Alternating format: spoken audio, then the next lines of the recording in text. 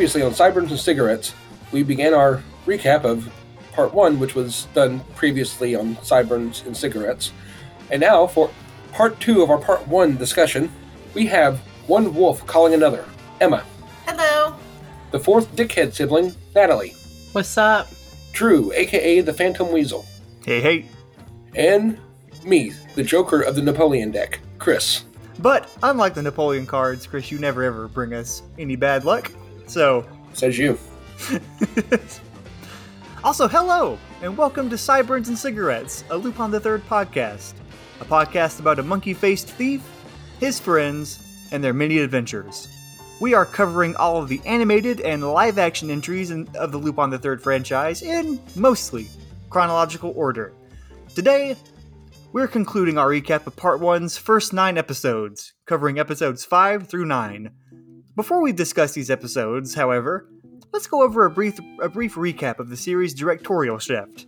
After Tokyo Movies shopped a TV version of the pilot film around, Yomiuri Television agreed to produce a television adaptation of Lupin the Third. By that time, though, the only creatives involved with the pilot who remained at Tokyo Movie were Masaki Osumi and Yasuo Otsuka. So, Osumi took the role of director, and Otsuka, the character designer. Osumi approached the series with the full intent of aiming it directly at adults. In fact, it's often credited as the first anime series intended for that target audience. However, that approach was just not meant to last. After poor ratings following the second episode, Osumi was asked to tailor the series to a wider and, more specifically, younger audience. Osumi, well, he flat out refused. And with that, more or less, he was promptly shown the door, with a number of episodes left unfinished to varying degrees. Enter Hayao Miyazaki and Isao Takahata, two names you may have heard of before, having worked previously with them both at Toei on things like Horus, Prince of the Sun, and Puss in Boots. Otsuka personally chose the two to resume where Osumi had left off. The two had plenty of experience working on animation aimed at a family audience, so they were the perfect pick to steer the series in the direction Tokyo Movie wanted. That said, they still had to contend with a number of episodes left in various stages of completion by Osumi. What that gave us is the group of episodes we'll be talking about in today's show, and even some of which we'll be covering in the coming months. So, let's dive right into them. 約束をしたばかりなのにもう涙一人でお祭りの人混みを逃れて赤い Starting with Episode 5, The Coming of Goemon the 13th, directed by Masaki Osumi, written by Tadaki Yamazaki, who previously wrote Is Lupin Burning, storyboarded by Tomeo Kohanawa. Now, I'm going to actually bring up the storyboarders from the previous episodes in episode release order because, it's important to bring them up. They're just as important as the writer and director. So, in episode order, we've got Soji Yoshikawa, Seiji Okuda, Kuyo Sai, and Masahiro Sasaki. You'll probably recognize Yoshikawa's name as he is the director and screenwriter of The Mystery of Mamo. And there's also Kuyuo Sai, who you may know better by the name Osamu Motherfucking Dazaki. Kind of a notable figure in anime, and also in this franchise, but we'll get to him a little bit later. In fact, actually, that is not the last of the storyboards you'll see by these folks, by the way. So, a brief synopsis of the episode before we begin our discussion. So we got, Renegade Samurai Goemon Ishikawa is sent to kill Lupin with his invincible Zantetsuken. He proves his skills with the blade by slicing axes and blocking bullets. Can Lupin escape a sword that can cut anything? And what does Fujiko have to do with this assassination order? Let's talk about it. Emma, how did you feel about the first appearance of our samurai friend? I like this episode. A lot. Part 1 really reminds me just how fun Goemon is. Mm-hmm. And I think that I forget that. He, out of the main 5, unfortunately, is my least favorite. Still love him. I know. Controversy. Drew, when are we going to kick Emma out? soon. Haters, whatever. That's my opinion. I think a part of that is because he's just not given the opportunity a whole lot to shine. But in the episode, like this episode and the other one about with him that we're talking about later, he just is like so awesome and just such a fun, over the top character. It's obvious that people working with him in part one actually knew what they were doing with him, which is so incredibly rare. Because I think part of Goemon's a badass, but I think part of it is just the complete absurdity of his character.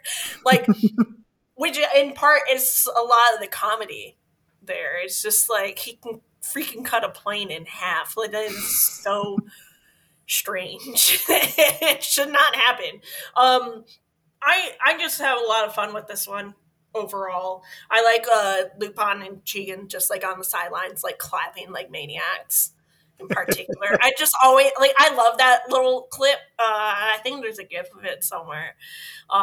It's so humorous to me because they look like cymbal monkeys a little bit. And it's really cute. They're just like cheering on Goemon.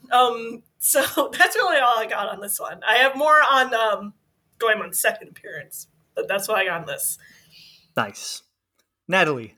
Yeah. What are your thoughts on the Goo Man's first big appearance? Well, I'll get this out of the way, my boy. But My boy. no, I'm kind of in the same vein with Emma. Not that I don't love Goemon. I love Goemon. That's my baby. I know, like, every time I make this joke with my best friend and I go, "Oh, my baby Goemon," and she'll be like, "Natalie, he's a grown ass man." Yes, I know he's a grown ass man, but 50 fucking years later, he needs to stop being gullible around women. I can protect him. But to the episode itself, what I agree with Emma is that part one is in the rare vein that almost kind of, no, fully knew how to write Goemon. And I mentioned this when I guested on the podcast back in 2020, that Goemon unfortunately has this curse of nobody knowing what to do with him. And so it's very rare to find movie specials, heck, even episodes that know what to do with him and know what to do with him and know how to write him very well. And obviously you cannot ruin an introduction. It's a great introduction. It's almost in the vein of the manga, which Chris will talk about once he gets to his thoughts, our resident manga scholar. But I don't have any differing opinions of it. Contrary to in juxtaposition to how I spoke about it when I guested, I will say that Lex Lang trying to do a different Goemon in this hit very differently, and I did enjoy it. I fully loved it, and also, of course, I have no special regard for the Spanish dub of this. I mean, the only thing I will say is I still laugh that his dub name is Ramon. It's like, Goemon. No, we can't say that. It doesn't sound right in Spanish. Ramon. And I'm like, oh, Lord. But, no. I mean, I love this episode. I do. I just love Goemon. My boy. Chris, how do you feel about Goemon's coming? Oh! Well, I have notes to speak. It's the title of the episode. I know, but it don't sound right. Filthy minds. I'm keeping my thoughts to myself. Okay, so a few things I noticed, especially watching the dub, is that the dub didn't switch openings like the sub did, because I want to say starting with this episode or the one before, the original version used Afro Lupin 68 for the opening and had Yasuo Yamada as Lupin narrating everybody's introduction. Mm-hmm. But the dub of this episode used the first OP. I have a quick question for you. Did you watch it on High Dive? Yes. So when the dub first went on High Dive, all the episodes have, I think all of them, it may change at a certain point, but all of them have the first opening. The Discotheque Blu-ray has the Afro Lupin 68 opening with Tony Oliver doing that narration. Okay. Because the Discotheque guys had to like piece together Afro Lupin 68 to like have a good backing track, because like the part 1 soundtrack's in this weird flux. Right. So they like made their own mix of it, and so that opening is restored on the Blu-ray. But on because I noticed that on High Dive today too, and I rewatched some of the episodes. They just used that first one. Okay, all right, yeah, good to know. Yeah, like Natalie said, this episode is based on a chapter for the original manga. It's actually based on 2 or 3 chapters. Like the first half of the episode is based on Goemon's debut in the manga as well, which I gotta say, like, I really enjoyed this episode as well. It's one of my favorites.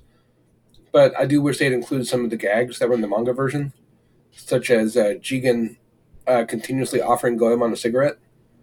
There's a bit where, Jigen is in the room with Lupin, drinking tea, and when Goemon says that he's been assigned to kill Lupin III, Jigen does a spit take right in Lupin's face. And I kind of wish the anime had done that. And there's also the bit where after Lupin and Goemon are both on fire, with their huge battle there, their charred bodies both fall to the ground. Jigen runs up to one of them, and he's like, "Oh, Lupin, thank God you're all right. Come on, let's get you out of here." The other body sits up and says, "Jigen, that's Goemon, I'm Lupin." Which is how the chapter ended.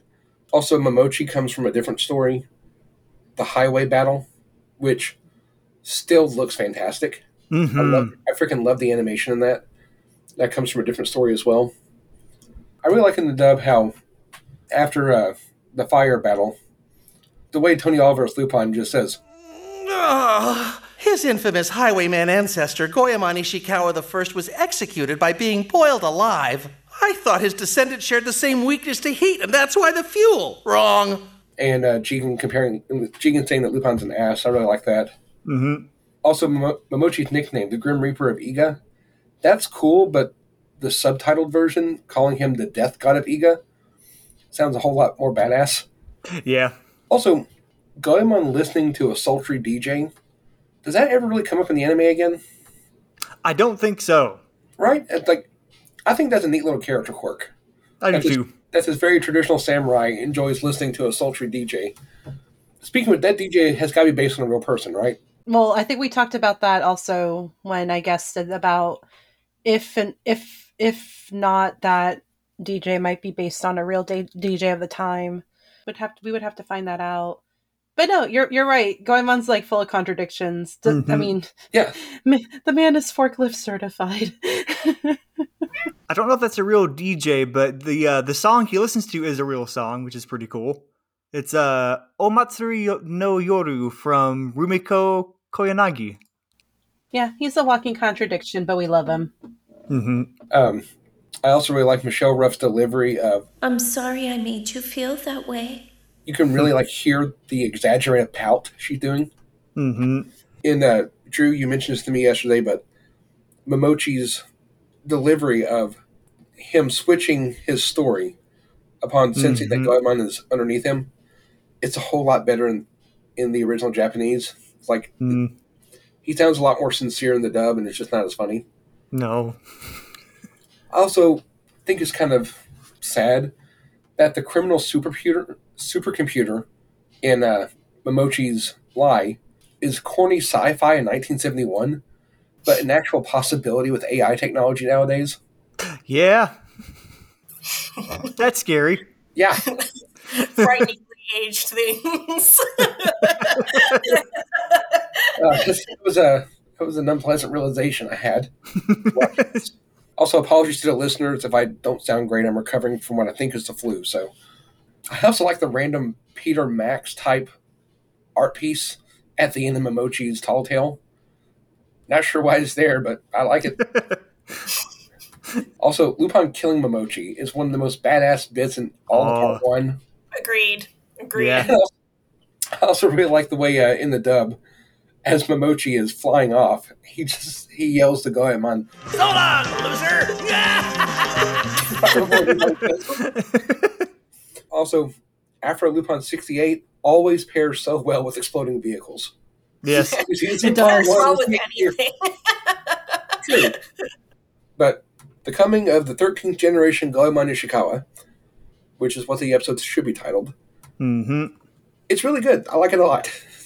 Yes, I'm pretty much fully in agreement. Actually, I'm going to go ahead and play my hand early here. Every single one of these episodes we're going to talk about tonight is a absolute fucking banger, as far as I'm concerned. Like, with the last batch, it was kind of like, it was a little hit and miss. Some like, not all great, kind of a rocky start. This is like, for me, this is around the place where part 1 really hits its stride. Yeah. Where you've got the Masaki Osumi, and it's that weird period where Masaki Osumi was kicked out, but he had already worked on like a good amount of it, not more than half, but like a good amount of episodes, like to varying degrees. So you get this really interesting blend of like Miyazaki and Osumi that, like, for the most part is kind of like hard. It can be like difficult to tell, but there'll be some key moments where you're like, that feels like a Miyazaki thing, or that very much feels like an Osumi thing. Like there's specific like directorial flourishes, like the bit when Goemon is listening to the sultry DJ and Momochi sneaks up on me, turns off the light, and they have a sword fight, and like the only light source are the swords glinting off each other. That feels like Osumi, like down to a T. That moment, man, this episode just rules. Like, I forgot how much of a baller Goemon is in his first 2 episodes. Like, it's a characterization from him that I don't think we really see like another glimpse of for the most part until the opening of Goemon's Blood Spray, when he's kind of all cocky, like on the boat. Because, like, man, you've got this Goemon who's like, specifically it's this, and more notably in the 7th episode we're going to talk about, but like the whole thing with him and Fujiko.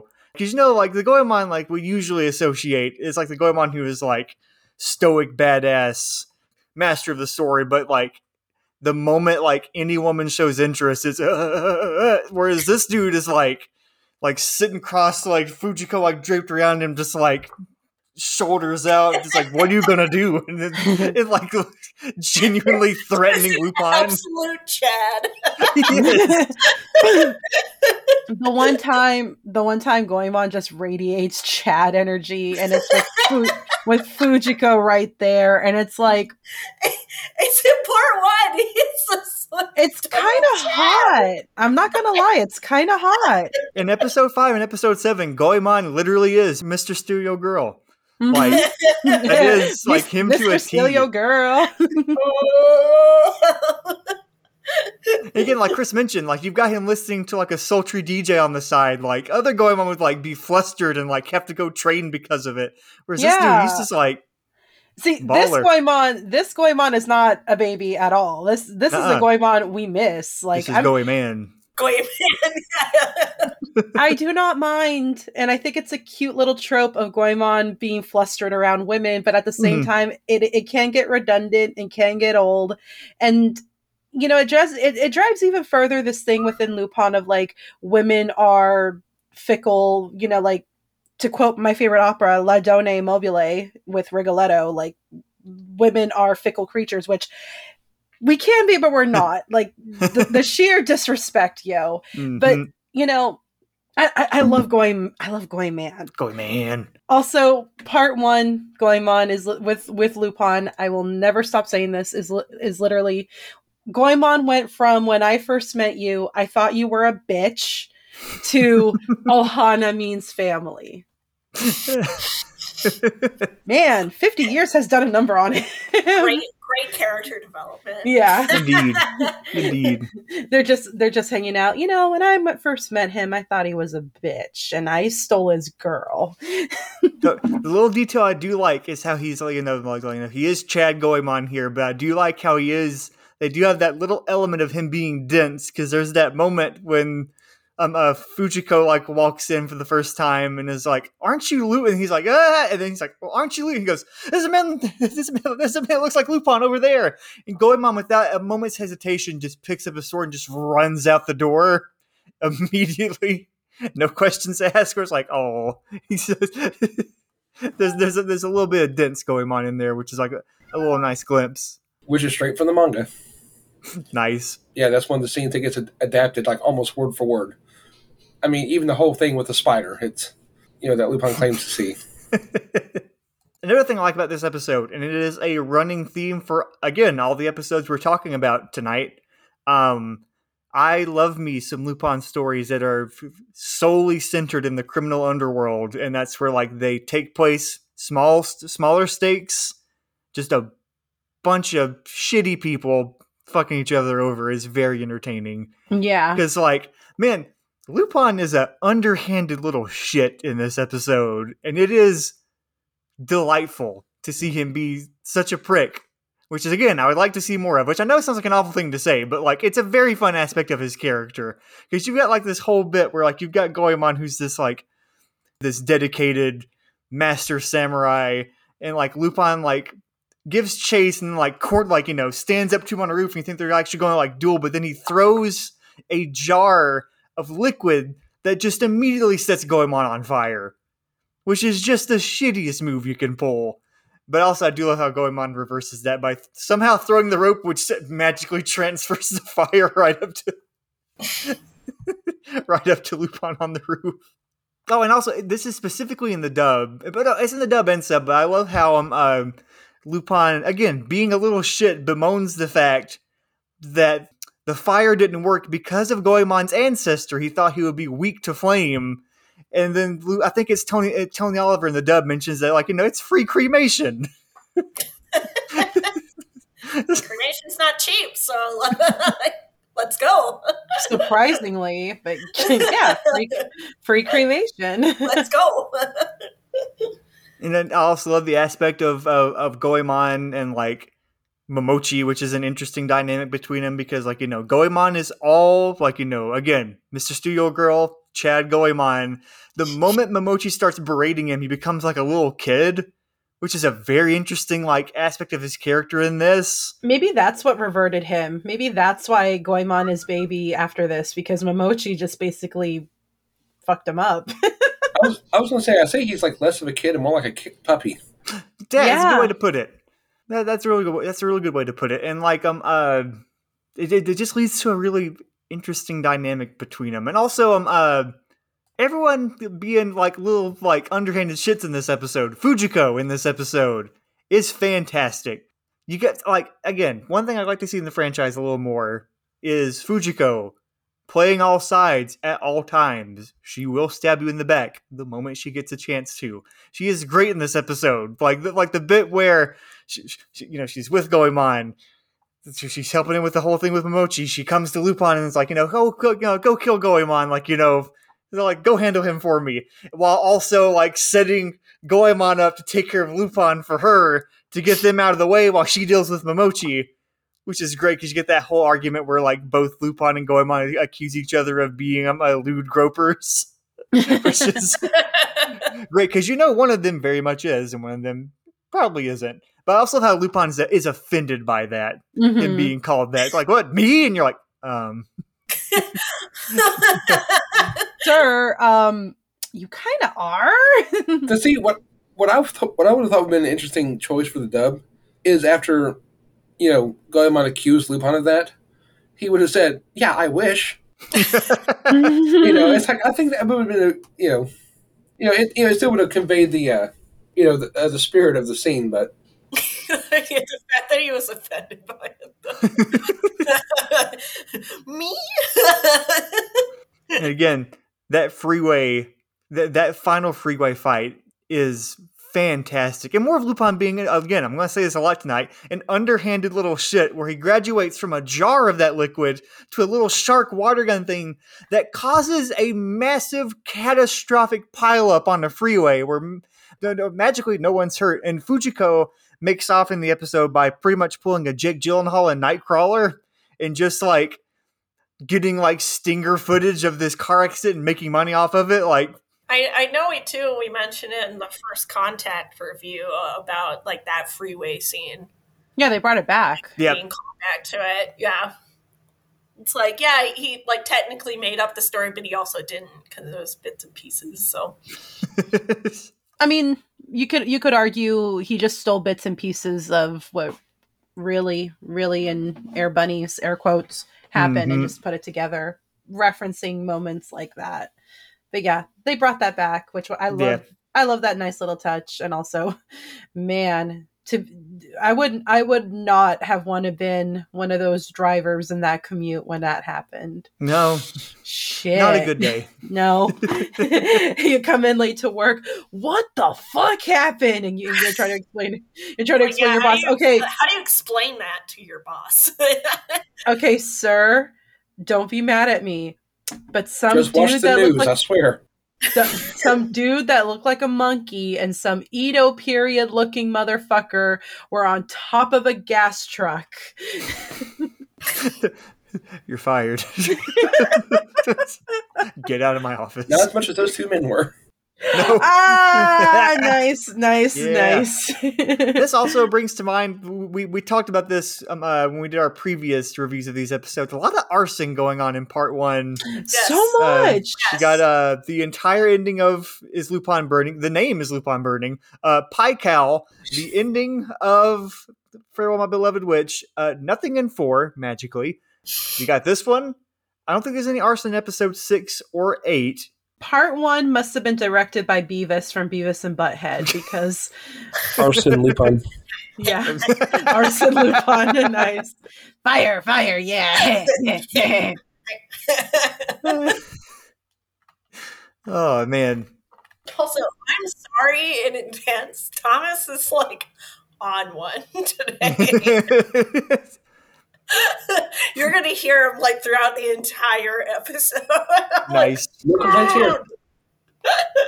But that wraps up this episode. And it kind of leads to like something interesting in part 1 is like the tonal shifts we're going to get with these episodes that I really appreciate. Like this one is a bit more like on the sillier side while still kind of dealing in that whole underworld thing. I'm looking forward to getting to some of the other episodes because like, again, this little run kind of encapsulates what I love about part 1. So let's move on to the next episode.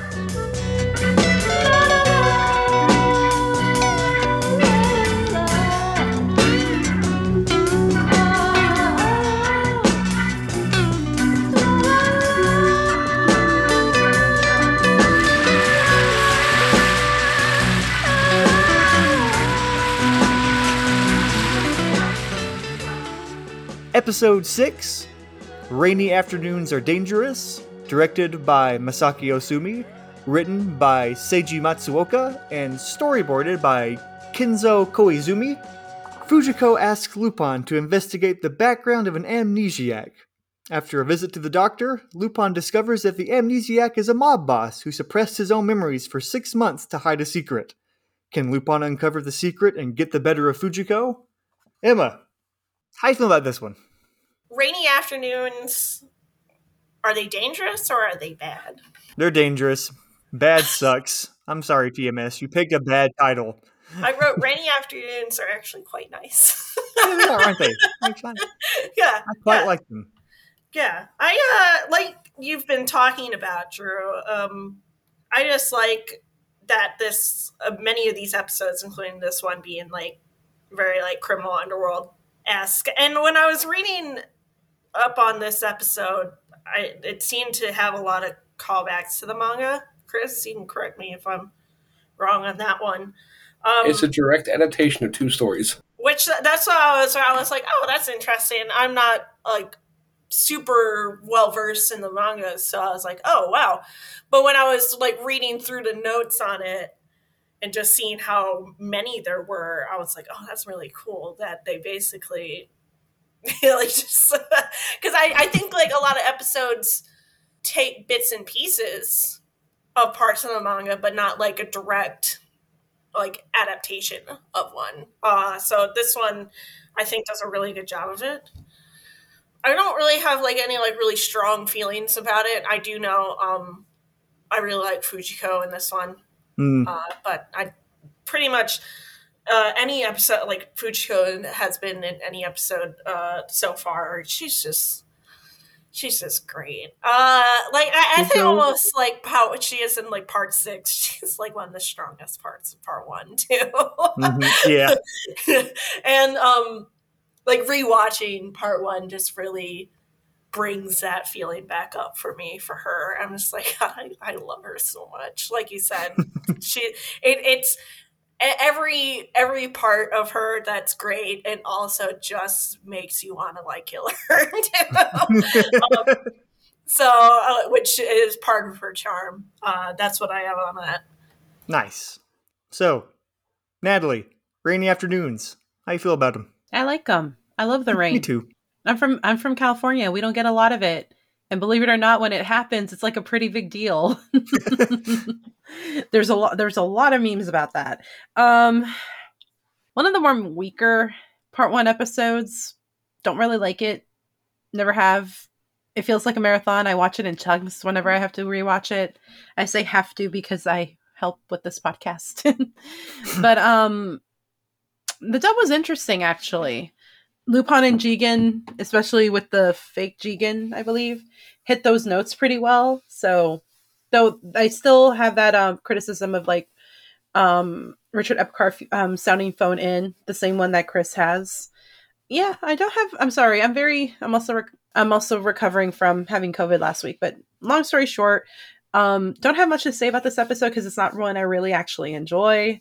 The things I will say is like, oh Lord, Lupin, what the hell, my brother in Christ, for legit, sticking his hand in God knows which cavity of a dead man to get a diamond out. So it's just an autopsy. Yeah, but where'd he do it? Yeah, but where did he do it? Autopsy, but at the same time, where was that diamond? Was it in his brain? Was it in his stomach? Was it in his ass? We will never know. For what it's worth, in the Tokyo Pop version of the manga story, Zenigata, when he's providing the transport for the body, he actually says, "What kind of sick bastard would shove a diamond up his?" And then one of the other officers cuts him off. So, yeah, exactly. Like, we don't know where it was. It could have been in his head. Could have been in his stomach. Could have been in his booty. We will never know. It's like, how many licks does it get to the center of a Tootsie Pop? We will never know. The greatest mystery of the Lupin the Third franchise. Yeah, the greatest mystery of the Lupin the Third franchise. Where did Lupin stick his hand into to get a diamond out? Though, it's kind of like that morally ambiguous question about Lupin. About being morally ambiguous.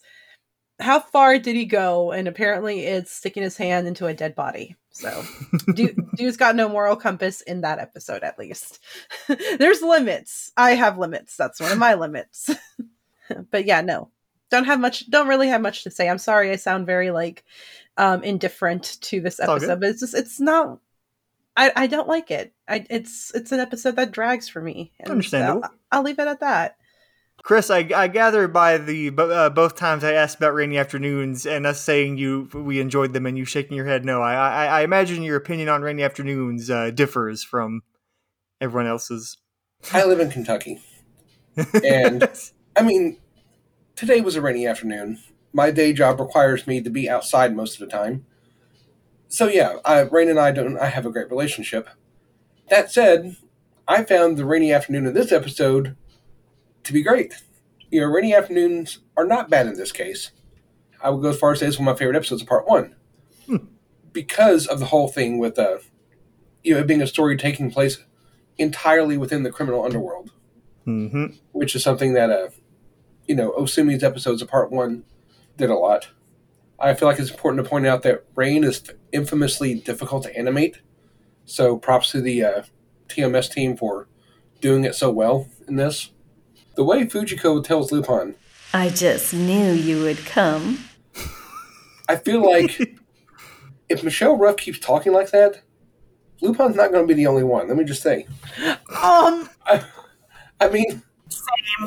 not sure what it is, but Michelle Ruff is, for some reason, her performance in part 1 is sexier than it is. Okay, thank you.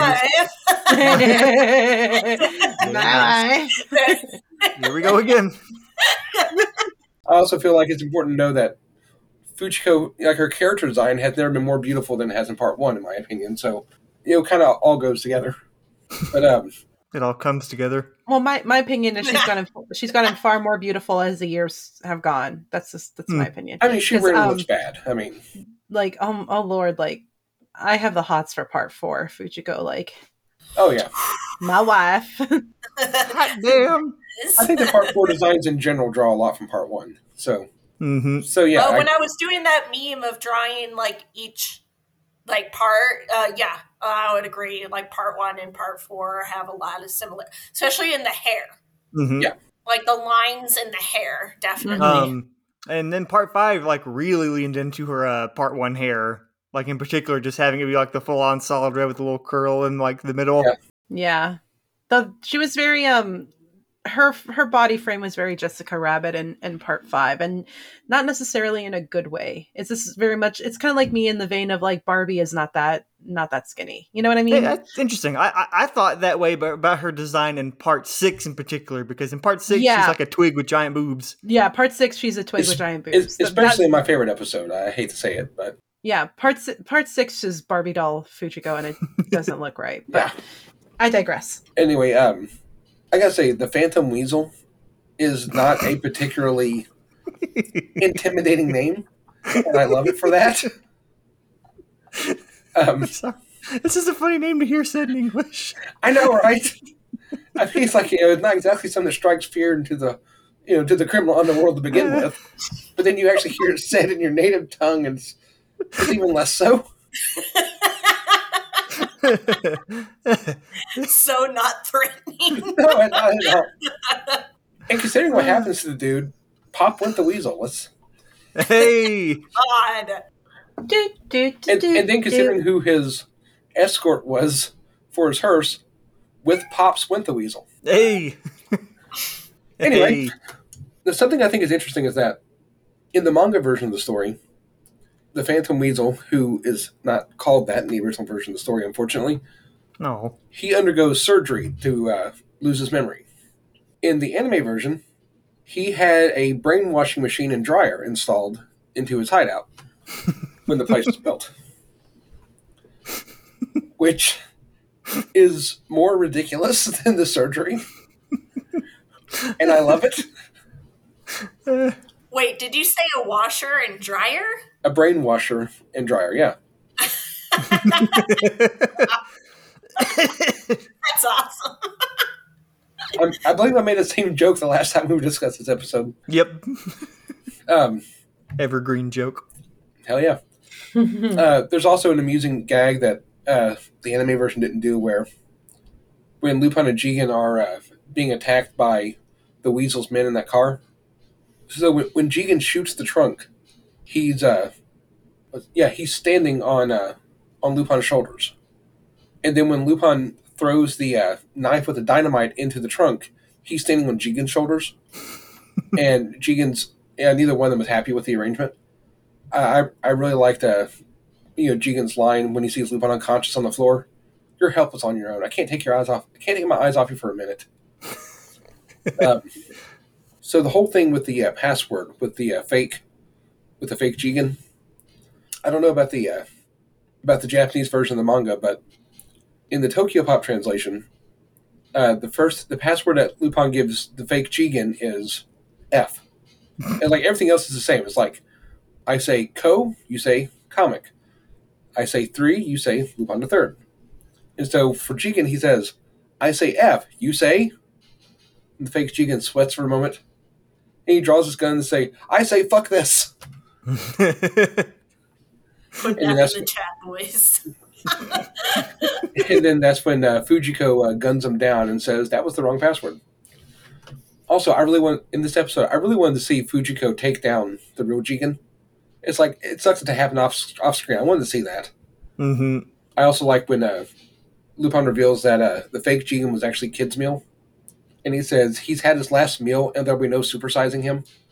That is such a Ginny on Part 2 line. I love that. Yes. We already discussed Lupin's barehanded surgery, which I'm not going to think too much more about.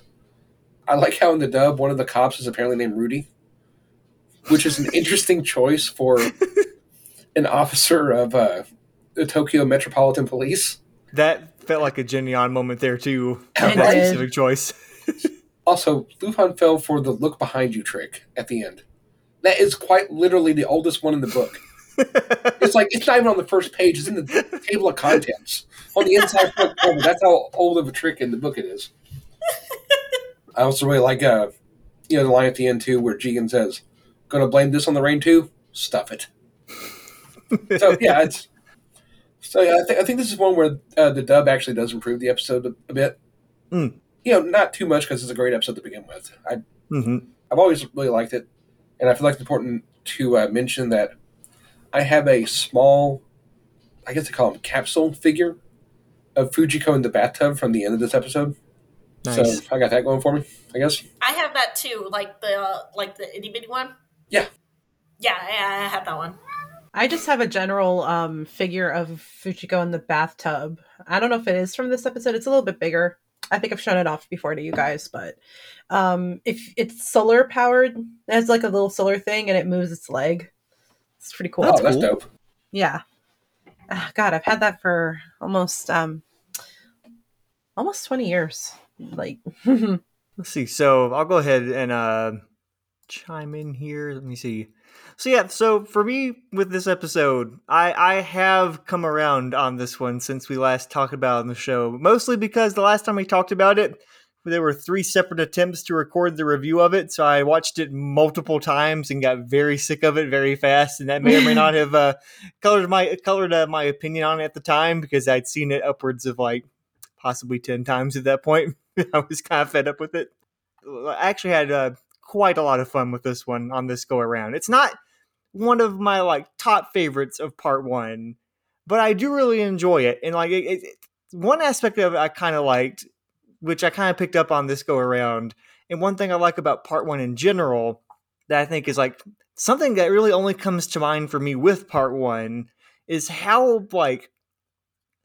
good a job it does of setting up like the atmosphere of a specific place, if that makes any sense. Like the opening of this episode has this like kind of like a pretty long establishing shot with like, the sound of the rain pouring, but also when they are driving, when Lupin's being escorted to the Phantom Weasel's mansion, there's this shot that holds on like the car tire like spinning through the mud and like the rain hitting the mud, and then just them sitting in the car. You get the POV shot of Lupin in the back with the rain hitting the windshield and like his face in the rearview mirror. And then when they go to the mansion, there are like 2 separate cutbacks to the establishing shot of the mansion, which is the rain pouring. And I don't know, like that's a thing I think specifically, like I know in the Osumi episodes, there are moments when it will just kind of slow down and give you a real sense of place, so you know where you're at.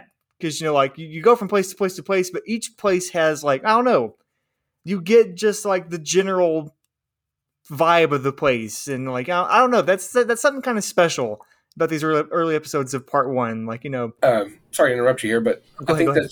it's something that, Monkey Punch did a lot in the original manga, especially. And so I think it's really cool to see Osumi kind of, like, latched onto that aspect. Because, like, so many of the, even later manga chapters, too, just will start off with just, like, 2 pages of just scenery setting the stage. And that's, like, now, again, I'm not going to, like, speak in, like, broad terms, but that's just not something that comes to mind with a lot of Lupin stuff that I watch usually.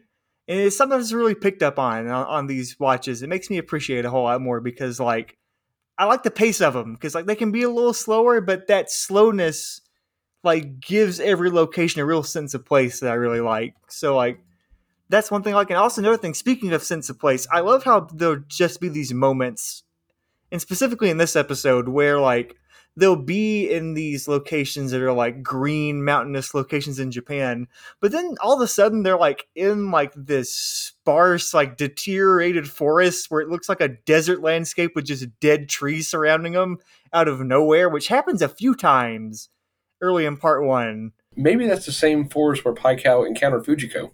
Possibly, man. Like that'd be a neat little bit of continuity. That would be interesting. That would be really cool. Like everywhere Paikao went, the forest just burned. But no, we got the sense of place, the random desert, but also I kind of like how, again, this is maybe just me reading too much into it or just getting too much in the weeds, but I love when they'll do those set pieces that are in those like kind of sparse, like orange desert locations with like the dead trees, because it gives it almost like this Western vibe to some kind of scenes, which I don't know. There's just this, again, I'm dumb, so I can't like articulate it that well, but there's just something really special about part one and its atmosphere and locations and stuff. I don't know, like there's this magic to it that I really, really dig. One thing I noted in this episode, and I should have brought it up in the last one, Jigen being the god of lounging around any location he's in, which is something I really picked up on in this episode. Lounge King. Yeah, Lounge King indeed. Because, I mean, literally, the first appearance we get of him in part one is him literally sprawled out in the grass with, like, his legs, like, cross his little foot kicking up and down, talking about, like, how nice the birds are and the location and everything. In the Pai Cal episode, he's just laying on the couch. In, like, even when Pai Cal, like, even when they, like, destroy the mansion trying to, like, take on Pai Cal, he's still sitting on, like, the couch just, like, torn up, just resting on it, like, not a care in the world. He is literally like the Lounge King. He is. Again, like even like a little, like there's that bit here when he's talking to Jigen about the whole situation with the weasel. Like Jigen's just like sitting on the table, and there's this beautiful little detail in the animation where his foot's just hanging off and just kind of swaying back and forth. And it's a brief moment, but it gives him so much character. And I guess that's the thing about part one I like is like, there's so much character in it, even just in locations, in little shots here and there. There's just so much attention to detail, like, and again, like down to like, you know, the cars being rendered beautifully, the watches, the guns. I don't know. There's something about part one that I like, and I feel like they've gotten better. I feel like they've gotten back to that recently, and they've always kind of done it. But like, you know, in part four, they kind of brought emphasis back to that, and specifically in the Koike films. And it's just it's good stuff, man. I like it. Part one's good. There's really a lot of emphasis, like you said, like place, but like on the backgrounds. Mm-hmm. Like, yeah, you know, definitely. I think like when you mentioned part four, I'm like, yeah, there's a lot of focus on the location. I think that's one of the things that just defines Lupin and what attracted me to it in the first place. I mean, I have this sense of wanderlust, and I really want to travel more, and I've traveled quite a bit. But like with Lupin, the thing that intrigued me about it, also stemming from my love of where on Earth is Carmen Sandiego, is just that general, you know, like the several aspects of like how much attention to detail they put. Even if like we can joke that like in Hattie Miles Treasure, there's no hills in Amsterdam, or how much I like to complain for fun in Alcatraz Connection. But no, the attention to detail that the series has with locale, even with like dishes or even certain things, is astounding. Even in the 70s, TMS did their homework, and it's great. Again, if you're doing a series on a gentleman thief that is traveling the world, you kind of have to have that attention to detail, but also like the cars. Cars is another aspect that I enjoy about it. I mean, I grew up going to car shows with my dad, so I have an appreciation for old cars. And it's one of the things he and I bonded with, especially with Lupin. Like I would be watching Lupin and he would recognize not just the guns, but the cars. It's that attention to detail. You rarely see that even in American cartoons. So I think that that attention to detail, especially when it came to cars and gadgets and weaponry, that began back with the pilot film. Yes. Because the pilot film devoted a lot of time talking about Lupin's Benz in particular. Yeah, and how he got it because it was Hitler's car. Right. And how it may be a Mercedes-Benz SSK, but it has a Ferrari engine.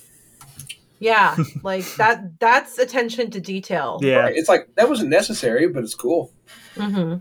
And that's really all that matters. I feel like I need to correct myself a little bit because it's not just in part one, then like they do it in part four in the Koike films. Like part one establishes like that, and that becomes a staple of Lupin, like forever moving Yeah, forward. definitely. I guess I don't know what it is. I guess it's just something about it being. I don't know. Is it something about it being the first one that does it? Because like there's just that much more attention to it. I don't know. For like, are you also saying this because you've noticed it coming off of part 6? yeah, that's probably why. Because now that like we talk about it, I think about it. Because like part 6 is kind of like it's very much looming on my brain because it's the last series I rewatched in full. Because like the locales and everything is like that's a staple throughout the series. Like I mean, an example like in the TV specials, Operation Return the Treasure, when they go to the Sagrada Familia at the end, those backgrounds are stone cold gorgeous in that. Jesus Christ, as someone who has been to Barcelona and seen the Sagrada Familia, the scene where the girl of the week, Leticia, where she's going to the Gaudi Gardens next to the Sagrada Familia, that's a legit thing. So you could imagine, I watched this special when I just came back from backpacking, and I saw, it's still fresh in my memory, my being in Barcelona, and I'm just like, I wanted to cry because that attention to detail felt lovely. Mm-hmm.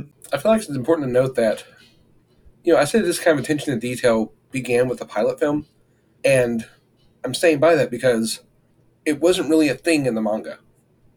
Characters would just drive generic cars or fire generic guns, and of course, like later stuff, like there's a chapter of Monkey Punch's Sexy Lupin the Third series, where we see Lupin driving his Alfa Romeo from part 2, but that was inspired by part 2. Mm-hmm. So I attribute a lot of the real world details to the pilot film in part 1.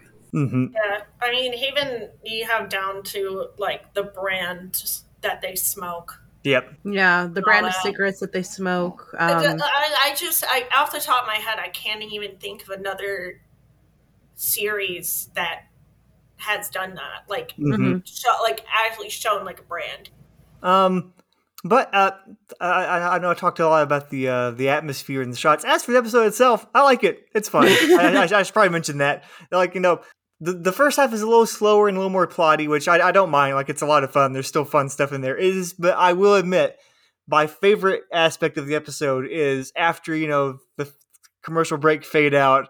Once you get to when they're in the cabin meeting with Tatsu and Gantetsu, and you get the whole gang there. Like that's when the episode like really fully kicks into gear for me. It's so much fun, and I want to highlight the dub in particular because also I do appreciate the dub calling Mandala Tatsu Mandala, because that Tatsu technically translates to dragon, and Gantetsu technically translates to rock iron hammer, or to rock iron. I forget exactly what it is, but like those read all right on the subtitles. They're kind of weird, but I'm glad they actually just said it in the dub, which made their name sound a lot more natural, because I was worried they were going to say Dragon Mandala and Rock Iron Hammer, which would be a big old mouthful. But there's one moment in the dub, I don't know why this specific thing cracked me up the most, but it was a little glimpse of that kind of Jinny-on vibe. The bit when Gantetsu gives a demonstration of his abilities, and he's like, I can do this, and he like jumps on the roof, and he's like, and I can do this, and then jumps, spins around, puts out the dynamite, and as he sits in his chair, he crosses his hands and goes, I'm pretty fast. Next. Which, like, I don't know why that line reading just cracked me up as much as it did. It's so direct. I know. I love that this episode just ends on a big switcheroo, which is always delightfully fun. You get like this whole setup of, switching the construction sign around. They got a backup van. It's got to be timed, like perfectly timed at the right time. It's again, it's just Lupin hijinks, and it's real fun. And they have to do the switcheroo on a road that looks like a cross. I'm glad they translated it that way in the dub. It's a cross. The dialogue specifically says manji, and a manji technically is a swastika, but it feels weird when the subtitles say that, where it's like, all right, man. I feel like, you mentioned the heist at the end. In the manga version of the story, I keep bringing this up because this is my thing, damn it. the story ends with with Lupin jumping out of the paddy wagon after retrieving the diamond, and then underneath it you see panels like showing exactly how they made the switcheroo, with like a like an overhead shot of the map and all this.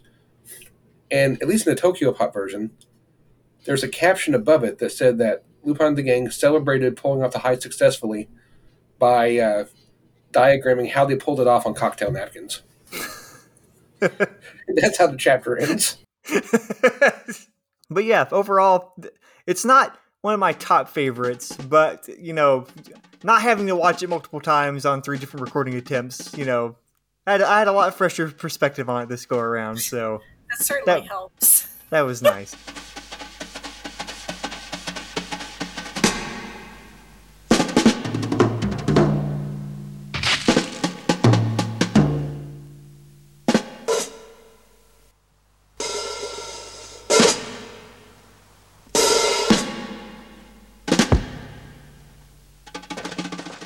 So now, let's talk about it. The return of Mr. Studio Girl, the Chad Samurai. Episode 7, One Wolf Calls Another. Okay, so the director for this episode was uncredited. It says so on the Wikipedia, and if I'm not mistaken, that was the case for the Discotheque DVD as well. It was uncredited with both, work from Masaki Osumi and Miyazaki and Takahata. However, I don't know how to quite take this. The 50 Animated Years of Lupin the Third book, which is the official TMS sanctioned guide, lists the director solely as Masaki Osumi. So, I don't know. I'm still going to say uncredited with work from both, because at this point, this is one of the episodes where I think specifically in the second half, you can really tell that Miyazaki and Takahata had a hand. Definitely. Oh yeah. I mean, like the duel between Lupin and the Old Man in particular. Yes, that feels very Miyazaki and Takahata. So while like I guess in the 50 Animated Years of book, I guess they like credit to whoever has like the most, or sometimes they'll credit both. I don't know. Either way, both of them were involved. The episode was written by Atsushi Yamatoya, who previously wrote The Man They Called a Magician, and this was storyboarded by Kuyu Sai, aka Osamu motherfucking Dazaki. Pew, pew, pew, pew, pew, pew. Again, just putting air horns every single time you mention it. I'm gonna. I think moving forward, I'm gonna stop calling him Kuyu Osai because it's Osamu motherfucking Dazaki. Pew, pew, pew. Okay, it's too bad this is an audio medium, because if there was some way you could do like the postcard memories thing whenever you say his name. That'd be beautiful. Alright, so Lupin is after the Secret Scrolls, a series of scrolls once pursued by Arsène Lupin that contain the secret to creating a blade similar to Zantetsuken. He enters a competition that turns out to be officiated by Goemon.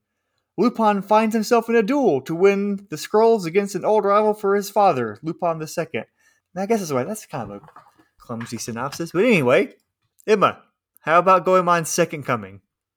The second coming of Goemon. Our Lord and Savior. He is risen. With the way Fujiko's draped on him, I wouldn't be surprised if he did.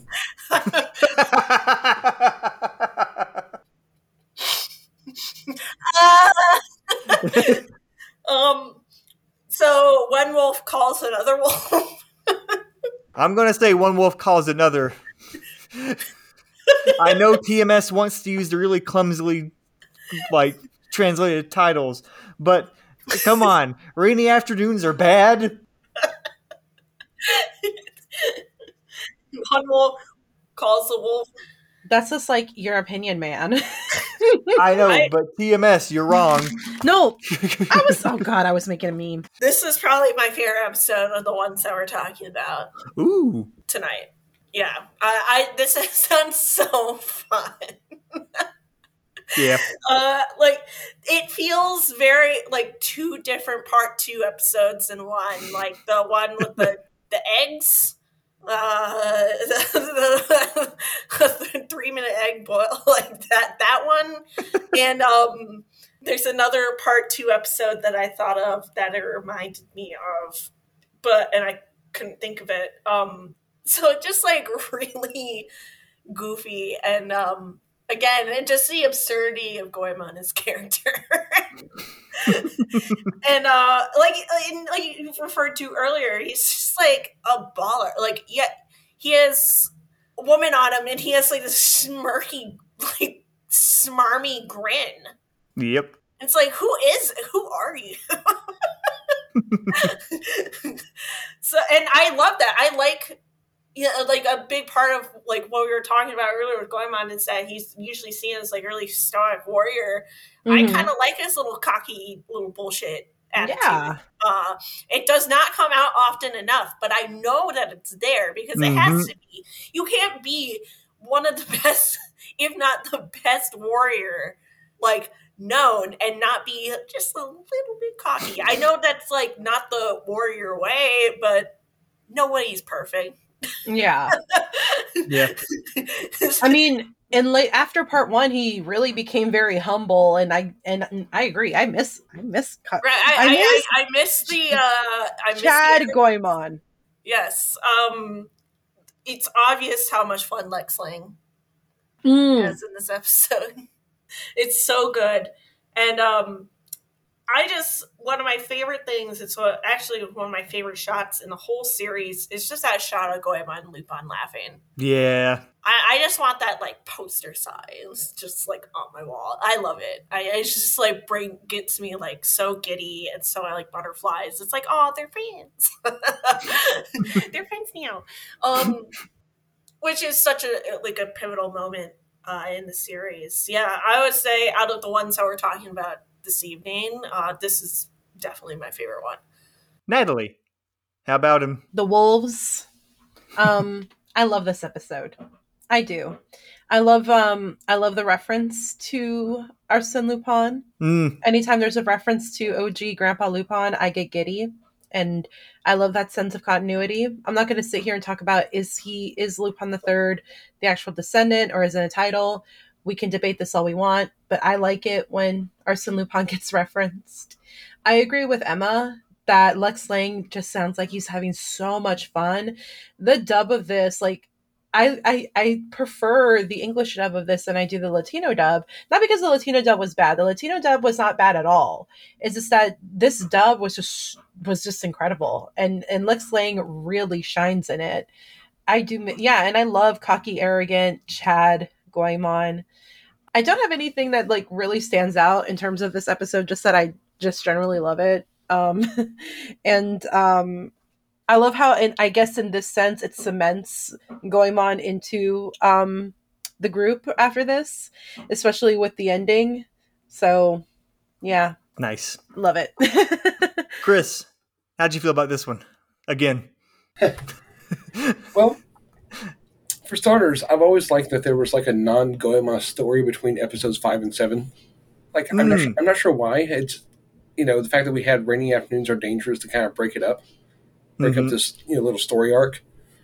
I don't know, I always appreciated that. But again, this one's based on a few different chapters of the manga. I think it's actually based on like a story arc, a short one, albeit. And the last few scenes of the episode are based on a chapter called A Day Without Killing, which I've always really loved the ending to that one as well.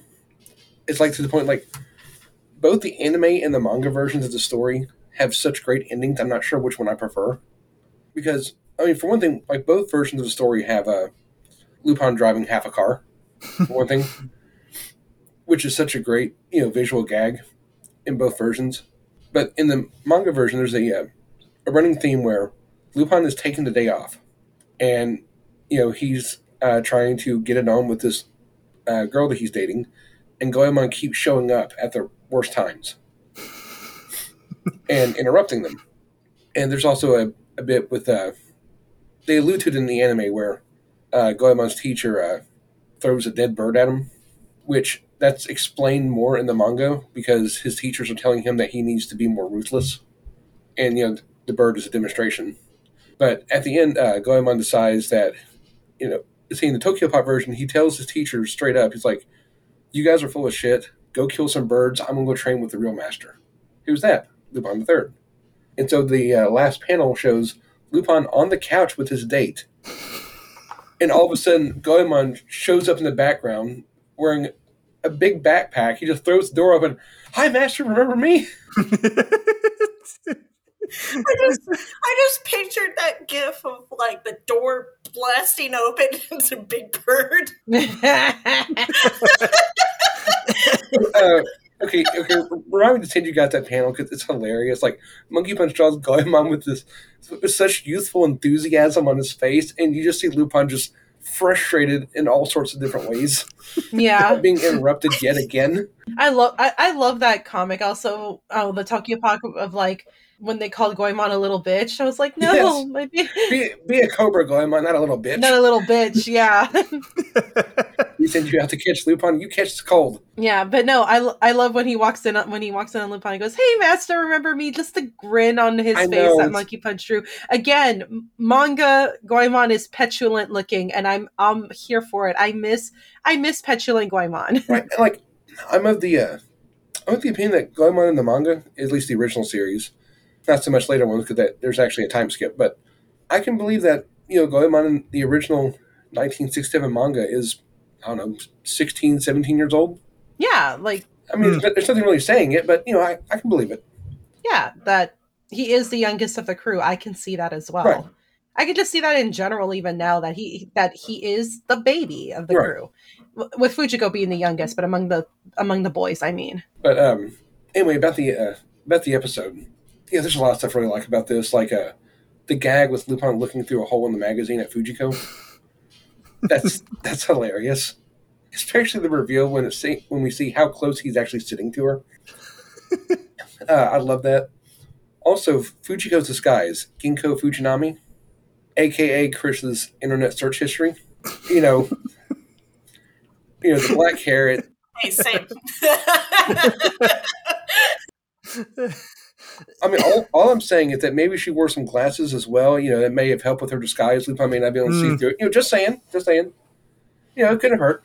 Did you just say you wouldn't have seen through it? I guess I did, didn't I? How about that?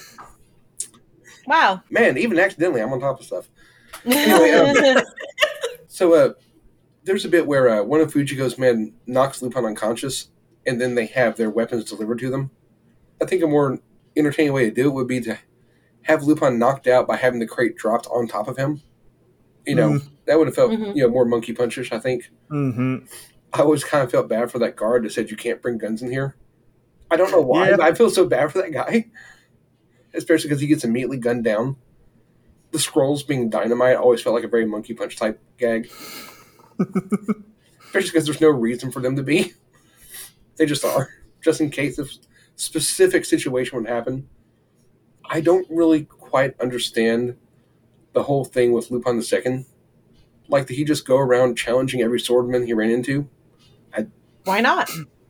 I mean, I'm sure he had other stuff to do, but then again, no less dose. My biggest question is, why is Lupin II dressed up just like Lupin I? Hey, Gramps has style. Those jeans, man. Those jeans. If it ain't broke, don't fix it. Yeah, exactly. Also, who voiced Lupin II in the dub? Do we know? That was Tony Oliver. That was Tony Oliver, wasn't it? It kind of sounded like him pulling a rougher voice. That's what I thought, too. That'd be pretty neat if it was. Medieval armor in modern day setting, for some reason, is always funny to me. Well, yeah. There's a manga chapter and a part 3 adaptation of it that also does the same gag. And there's like this really neat. It's like one of the fundamentals of comedy, especially physical comedy, is that you have rigidity versus flexibility, which I think is exemplified really well in that duel.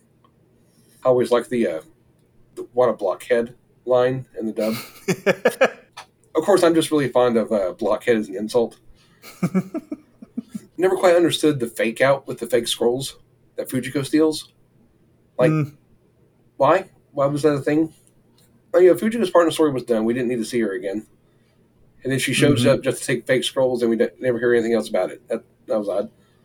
On that note, like I said, I really enjoyed this episode a lot. But I do think it has some... it does have like a few like animation and pacing issues, I think. Like, when Lupin and Goemon are dueling, we see like Goemon's sword is colored to look like the Dantetskin until it actually hits Lupin on the head, in which case now it's a wooden sword. Yeah. And like the staff Lupin's holding breaks. We see him plant the bug on Goemon, which I thought was a pretty clever visual pun. It's literally a ladybug.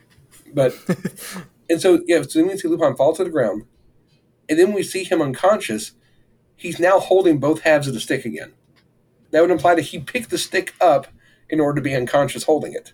That almost feels like a casualty of like the director changeover, maybe some like could be like I don't know, because and you also bring that up. There's also that moment when Lupin is talking to Jigen about the tournament. There's like a lot of recycled animation there, and there's like a moment where the top of Jigen's hat is even colored wrong. Mm-hmm. Like it's the color of the newspaper on the wall, which again, like animation errors, they are, but like it does kind of feel like maybe like I don't know, maybe this is just me speculating, but Miyazaki and Takahata were kind of strapped for time and kind of to like get it out quick. I feel like the bit with the stick breaking, that's like really awkwardly done. I feel like that may have been done in an attempt to replicate the gag from the manga, because in the manga version of the story, we see Goemon's sword, connecting with the stick Lupin's holding, and then it cuts to outside where some of the other guys in the tournament were like, nobody can beat Goemon, not even Lupin the Third, and that's when you see him unconscious holding the two halves of the stick, which obviously much better done. So I feel like that was just they were trying to replicate that gag and it didn't quite work. Also, after Lupin's duel with the old man, Dickhead Lincoln, we have the scene with Goemon's challenge letter, which it's a fine scene on its own, but then it just like the scene stops, and it's almost like it resets. It's like there's like no real passage of time or anything connecting those two scenes. Mm-hmm. And like the scene after that just kind of ignores it. Because then we get the whole thing with the half car and the resolution, which is great, but it's just not really connected to the scene before it. That said, these are just kind of like just minor issues. I mean, the good far outweighs the bad. Great episode. I really enjoy it. Yeah, so same here. This is another one for me where like, man, this one's just a blast from start to finish. Like from the opening bit with like Lupin being just an absolute idiot outside with the statues, and like my favorite detail is him just like you get all these dramatic like anime poses of like karate chopping and kicking these statues, and then he's like perfect. Immediate cut to him sitting on the couch like with his head and his hands all bandaged up and just not looking happy about it. That was another gag taken straight from the manga. That tracks. That's perfect. I also like how it establishes early on that maybe hand-to-hand combat is not Lupin's strongest suit. Like the moment he immediately tries to take on Goemon, he just gets whacked in the head. And so, like, again, he has to use his brains, or he has to be, once again, an underhanded little shit, which he is in this episode repeatedly. Like, from the moment he gets into the tournament, just throwing a rock at a dude, like, right in the face, after confronting him wearing the exact same outfit. And I specifically love whoever that dub actor is playing that guy, the sound of bafflement that guy makes before Lupin throws the rocks floored me. Hey, who's hiding over there? It's you, Mr. Hanji of Annika. I just love specifically the characterizations in this episode. Like, they are pitch perfect for me for this episode. Like, you've got Lupin being like a little crafty little shit who's in a bit over his head and just gets completely taken out by Goemon initially. Then he has to start resorting to like his more kind of like resourceful, using his brain pretty much to outwit Goemon at all points, which is kind of really fun to see.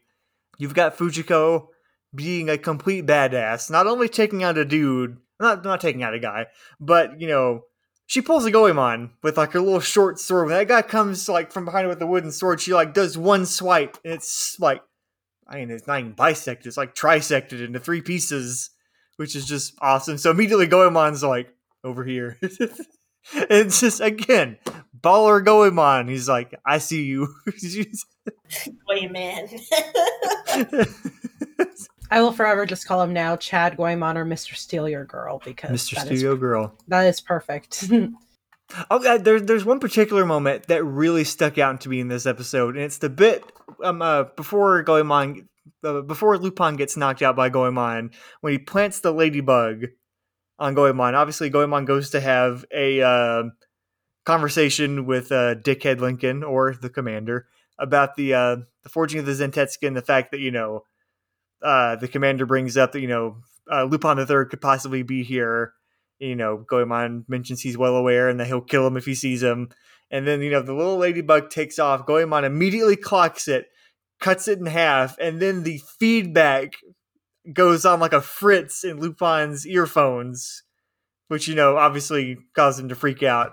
That gag is very reminiscent of the scene in Mystery of Mamo when he gives Fujiko, the Philosopher's Stone, and, Mamo immediately clocks he's being a fake and zaps it.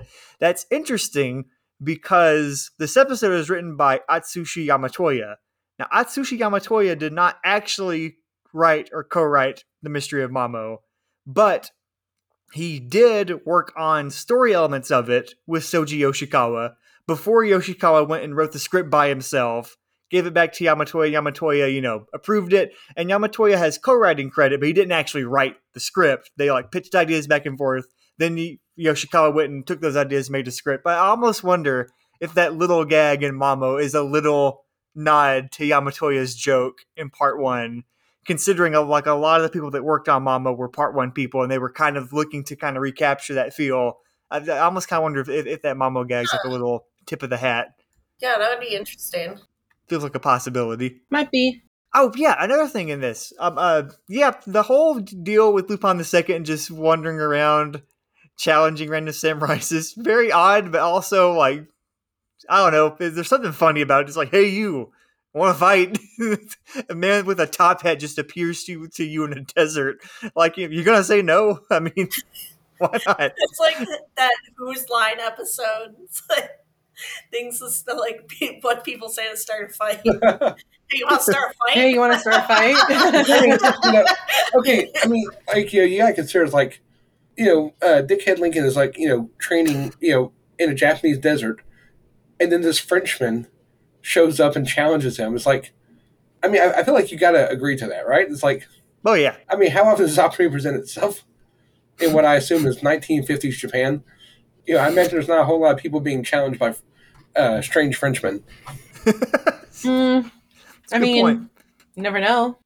Back on the subject of Lupin being a little shit, I love it. They do it in the dub, but I specifically like it in the original Japanese version. The whole bit where, once again, Fujiko being badass, she has an entire crew. She's doing her own thing in this episode, which is pretty cool. She's just straight on leading a charge to steal these scrolls.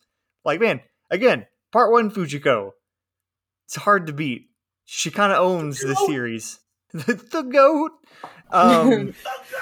It's specifically the bit where they charge in, they kill a bunch of people, which is, again, there's that weird, odd push and pull between the Osumi and Miyazaki, and this episode really has that dichotomy where there's the silly stuff at the tournament that feels like maybe there could be some Miyazaki stuff there. There's the showdown between Lupin and Dickhead Lincoln, which is insanely goofy. Then you also have a moment where Fujiko is leading a gang of thieves who are just mercilessly gunning down guards who don't stand a chance. And the moment they get faced with Goemon gorily bisects a dude and then guts another guy, which you kind of don't see, but he did it. There's this really fascinating kind of tug of war, which I really like in these episodes and the transitional episodes. But I getting back to the point I was talking about, the moment when Goemon dispatches everyone and Fujiko like, says, why don't you just kill me if I failed so much? He's like, I don't kill women. She's like, oh, thank you, Goemon-san. Like, and the subtitles like, Mr. Goemon. And immediately Lupin goes like, oh, Goemon-san, like very mockingly, and keeps referring to him as that for the entire conversation. And every time he says it, he puts on that mocking tone. Goemon-san? 女は切らんなんてカッコつけて甘ったるいこと言ってるとこういうことになるんですよ、ゴエモンさん。 He is a little asshole in this episode. It is so great. It's the best type of Lupin, is being a dick.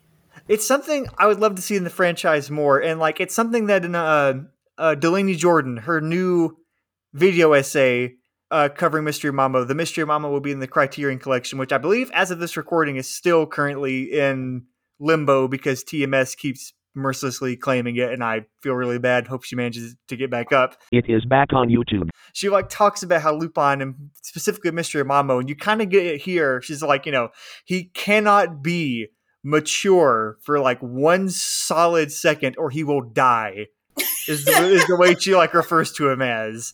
And that's just, it's such a fun portrayal. Like, again, I love many portrayals of Lupin. The Gentleman Thief is always fun, and like, him having a little bit, like, him having a code of honor is always fun. But it's also fun for him to just be just a little prick, which he is in this episode, and he is in many of these. And it's delightful. I have to say weird things or I'll die.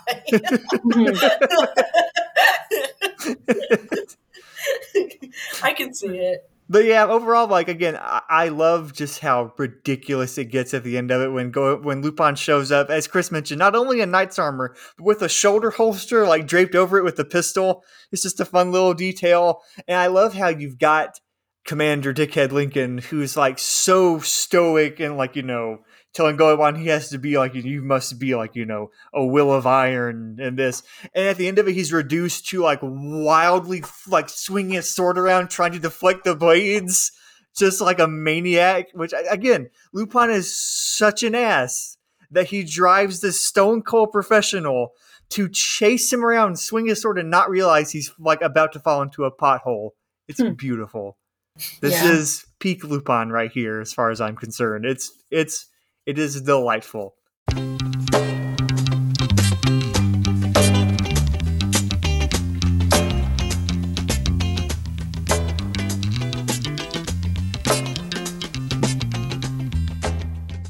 And now we'll move on to episode 8. The gang's all here playing card strategy. Once again, this is another episode that is uncredited as far as the director goes, but it's known that it's a mix of Masaki Osumi and Miyazaki and Takahata, and I think in this episode, it's pretty apparent which way it kind of leans. And it was written by Kiyoshi Miyata, who previously wrote Farewell My Beloved Witch, storyboarded by Seiji Okuda. And Natalie, could you give us the plot synopsis for this episode? The full gang is finally assembled. On Fujiko's request, Lupin sets out to steal Napoleon's legendary trump deck of cards that reportedly were the source of his great fortune. Fortunately, they are in the possession of a wealth-hoarding crime boss, Mr. Gold.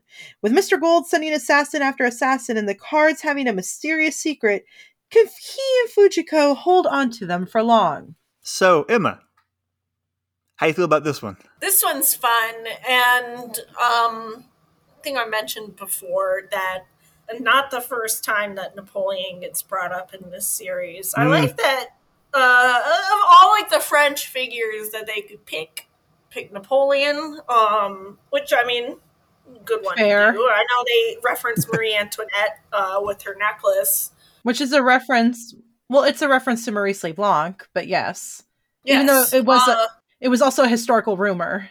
Yes, because it's broken into pieces. Nobody knows where it's at. So I like that. That's like a big part of that. It's constantly goes back to French culture in that way. I was like, oh, these are cards Napoleon used. Are they really? No historical backing behind that. Mr. Gold, is this the first dickhead? No, this is the, if I'm not mistaken, this is the final dickhead. Okay, fine. Final dickhead. I'll read you my theory at the end of this episode, because I know you actually haven't heard it yet, so I'll bring that back at the end of the show. Yes, I would appreciate that. This one's just fun. I know it's the first one, too, where they all team up without Fujiko betraying them. And it's the first time all 5 are in the same episode. So we finally get to see that. I know Jigen's luck in this episode is pretty piss poor. I like a bouquet of flowers by like a small child given up. Like after that, I would never have children. He's shoved into a coffin. Again, probably not the most enjoyable thing in the world. I do like that Mr. Gold does show up again later in the series in part 5. Mm-hmm. I thought that was a cool callback, and most people probably wouldn't know that unless they watched part 1. I like the latter half of like the episodes that we're covering a whole hell of a lot, and this one's no exception. That's what I have on that. Nice. Natalie, how about you? I love this episode. And again, I mentioned that I don't vibe with part 1, but I do have some episodes I thoroughly enjoy, aside from Pi Cal, Emma. Sorry, just trying to bring some levity. Or is it levity? Anyways, no, but piggybacking off Emma, not the first time the Lupin gang ever mentions Napoleon. And I do like the inclusion of French culture, especially because, you know, if you're going by the canon or one of the theories that Lupin is actually the grandson of Arsène Lupin, then there has to be some French influence there because, you know, Arsène Lupin is French, as was Maurice Leblanc. So yeah, one of the many times Napoleon's referenced. Mr. Gold is a good, you know, mob boss, syndicate villain. And of course, and also the deck of cards that seem to come back again and again, aka Looking at You Part 6, but also looking at Mr. Gold's glorious cameo in Part 5, which, again, I mentioned that I watched Part 5 when I was in the hospital the first time I was sick with pancreatitis. I literally just binged all the episodes because I hadn't watched it at the time. And every little Easter egg was me, like the Leo DiCaprio meme with like that. But except try imagining me in the hospital, just like having moments of like, and then the nurse is coming in like, "Are you okay?" "No, it's just, I know that guy. And they're looking at you like, what? But also, poor Jigen. Like, this is where I'm like, oh my god, Jigen just needs a hug, a bowl of soup, and either a wifey or a husband, whatever he prefers. Seriously, give that man a break. Yeah, like, he's literally the parody of the book, if you give a mouse a cookie, it's give a bitch a break.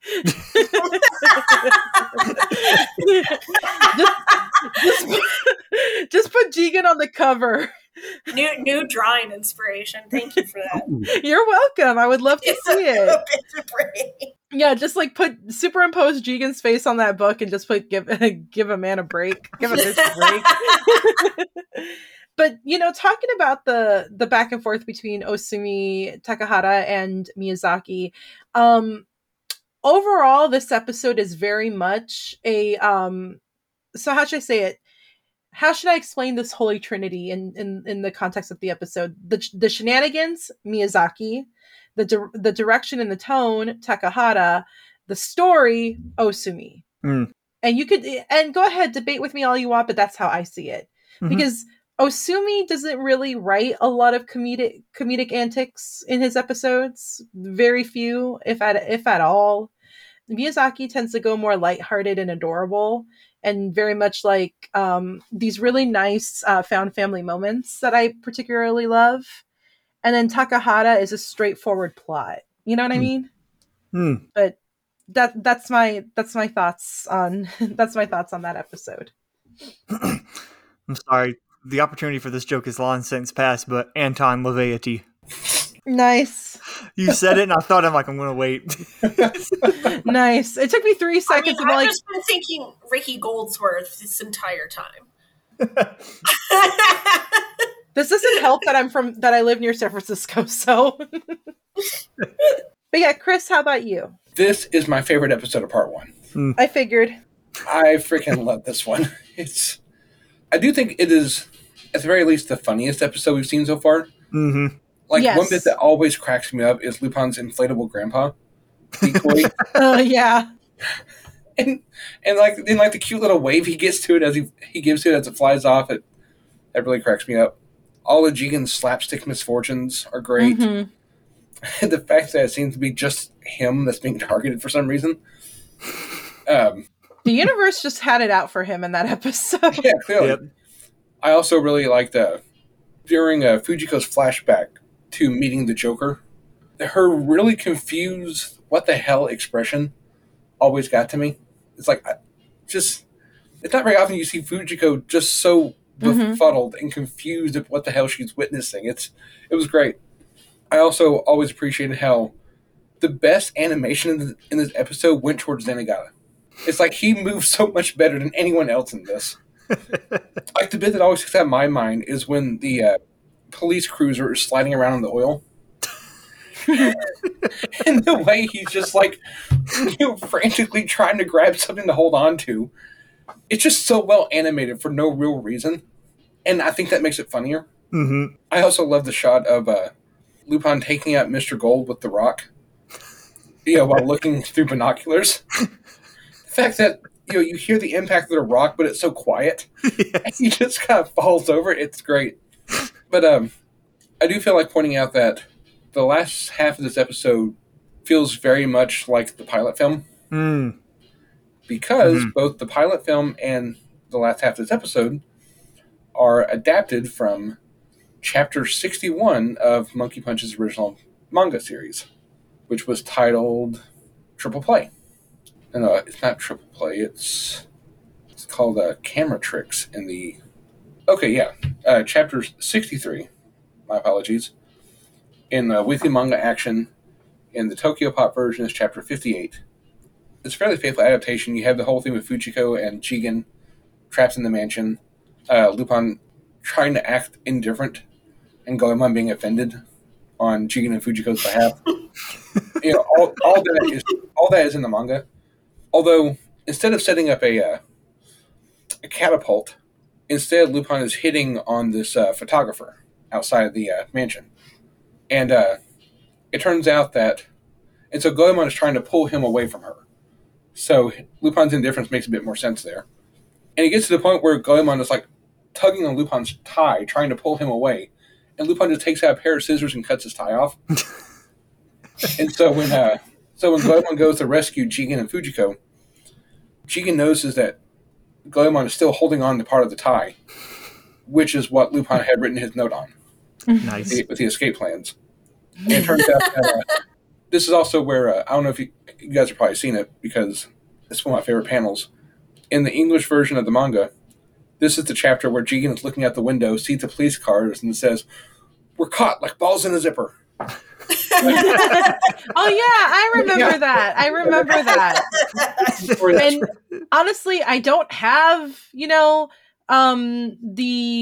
Y chromosome body parts, but my imaginary Y chromosome body parts felt that, and it's like, oh, it's like the line from the film Angus, just like, I guess I'll go to class without underwear. Ooh, careful. But the manga version does have like a bit of a twist in that the Fujiko inside the mansion is actually working with the photographer. And the photographer is actually taking photos of the plants that she stole. And there's a whole thing going on there. But aside from that, even the stuff with Lupin in disguise explaining to Zenigata how he's going to capture Lupin in this game, and instead of freeing them, that's all straight from the manga as well. There's even a great bit where, as Zenigata is running next to the car, which in the anime is animated beautifully. It is. The way Pops is running. But yeah, when Lupin tears off his mask in the final panel, Zenigata is just like running futilely after Lupin, just yelling, "Not again!" It's great. But yeah, it's, the original manga chapter is really strong. I like it. I like this episode as an adaptation, and all the new stuff in the first half is a whole lot of fun as well. So yeah, I love this episode. It's so good. Everybody gets a chance to shine too. So, how about you, Chief? What'd you think of it?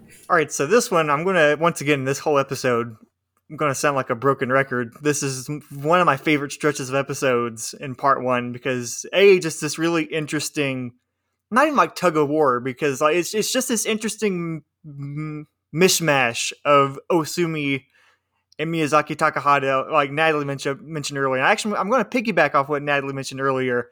So you know how like I believe it's episode 10.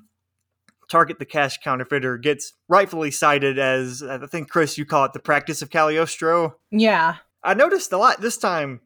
Did you catch a lot of the elements of Cagliostro in this one, which like makes it kind of very evident that Miyazaki like has a hand in this? I mean, starting from, we have an arrogant rich villain who Lupin sends an advance notice to before robbing him. It's a treasure with a mysterious, extensive backstory told in painterly flashbacks. That's the first time this occurs in the franchise. Mm-hmm. In the process of Lupin stealing this, he like somehow projects his voice into this whole room like of crowded people, and it's a tape recorder decoy once again that someone lunges after. Like I never fully picked up on that until this watch. Where I'm like, wait a minute, this all seems familiar. We've been here before. And like Lupin even explicitly stating he can't stand greedy jerks, so he had to teach a fool like Mr. Gold a lesson, which really, like, this is kind of like the first time in this series where we've had, like, the honorable, like, gentleman thief aspect come out. Yeah. Which I guess, like, this is one where Miyazaki and Takahata, like, really got to add their own touch to it. Although, that said, boy, the Osumi's still in here in places, specifically in the hospital scene, when they're trying to get out and, like, he's like, oh, this is a pretty silly episode. And then Goemon lunges forward and just slices people like through the stomach brutally. And you're like, oh yeah, Osumi's still here. Oh yeah, nice. Osumi's still right. Oh yeah, he's still a thing. And then someone gets taken out by being flooded by a fire extinguisher. You know, you say that, Drew, about returning to the gentleman thief formula, and I can't help but wonder if Takahata or even Miyazaki, and again, I don't have the evidence to support this this is just me having speculation. I wonder how much they are fans of or know enough of like Maurice Leblanc and the trope of the gentleman thief to incorporate that and be like, well, he is a gentleman thief. He's based on Arsène Lupin. We got to add that to it. Well, I think if you look at, say the Castle Cagliostro or even some of the later episodes of Part 1. Agreed. It's obvious that Miyazaki and Takahata are huge fans of LeBlanc's work. Yeah, but I also say that because like Miyazaki did one of my favorite. So I'm such a dork. I love Switzerland as a country, and not just because I have a friend that lives there, but also one of my favorite books as a kid was really Heidi.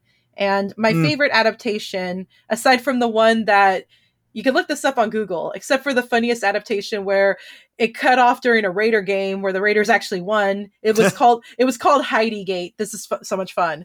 But my favorite adaptation was Miyazaki's Heidi animated cartoon. It was actually, I grew up on it in Spanish because my mom grew up in Spanish as well. But Miyazaki talked about how much he did love the source material. So Miyazaki seems very, very literary, worldly in that sense, you know? Oh, yeah. And also, you jog my memory a bit. The more of this episode being like kind of a Cagliostro predecessor. I mean, a clock tower is a major factor in the opening of this episode. And episode 10, where I'm like, hey, I see what you did there. But I see what you did. But the opposite is you can't say like TMS be like, hey, remember Cagliostro? They're just going to be they get Cagliostro and be like, hey, remember Part 1? Remember? I know. Yeah. In this case, this more plays into that really depressing quote that Miyazaki had, where he was like, "Yeah, Cagliostro is just like a clearance sale of all my Lupin ideas from Part 1." And you're like, "Dang, dude." Dang. Tell us how you really feel. Drink. Good God. But no, I love how silly this episode is. It's great to have the gang all there, like interacting. You've got pretty much like all the dynamics down pat. Although Goemon's sillier in it, but I'm still gonna say we're still in Baller Goemon territory because he's like speaking of Baller Goemon territory, another first in this episode. So the bit when the Mr. Gold's gang, they have the truck, they spray the oil to slip up Fujiko and Goemon in the truck. There's that really beautifully animated POV shot from like inside the truck of them going into the back of like the semi truck, which is like insanely well animated. Like that also seems like a Miyazaki and Takahata just flexing. It could have been, again, it could have been like part of the Osumi thing, but either way, that is an impressive shot. When they go in the back of the truck, you like have their POV, it goes all to black. And I think this is the first appearance of Goemon slashing his sword in like the empty void. And you see the 2 slashes like go across the street, like the screen with him, like, you know, with his signature kind of like battle cry, I guess. Because that hasn't happened yet, I don't think. Because even in his first appearance, when he's slicing the axes coming after him, like you actually see that happen. It's not like that trope that like Lupin establishes of the black screen. I do believe you're right. Yeah. Yeah. Mm-hmm. So that was like a fun little detail. Yeah. One more Cagliostro thing here. Zenigata constantly having the rug pulled out from under him by corrupt officials above him, which is like apparently seems like a favorite aspect that Miyazaki likes to pull from, and also it's just a fun like thing in general. Yeah. I also led to one of my favorite dub lines where Doug Earholt says, Do get those cards back as soon as you can. I don't take orders from you, Gold! You talk about lines, and you remember how we're all talking about like Jigen's misfortunes?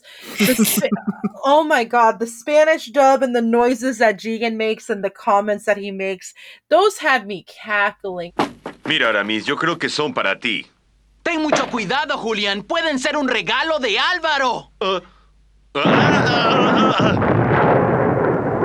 I mean, I did love also when Richard Epcar did it, but I was cackling more because I rewatched it recently. I needed of course, after what happened last week, I needed the cheering up. So I rewatched it, and the moments where I had it right here. Sorry, guys. The dub actors' names. So shout out to, don't know if he listens, but shout out to Jigen or Julian's VA for the Latino Spanish, Leonardo Arujo. Oh god, my mother's gonna kill me. Anyways, like those noises he makes as Jigen when he's going through all the shit he goes through just had me cackling, almost doubling over like, oh Lord. How did he sound when the axe came through the door? Oh, in that shining moment. I can't describe it. I'll have to show it to you, but you just have to watch it. Because if I try to imitate it, it would sound bad. But and I'm actually looking forward to hearing that because I'll actually put them all together because there's obviously the English, the Latino Spanish, and the Japanese.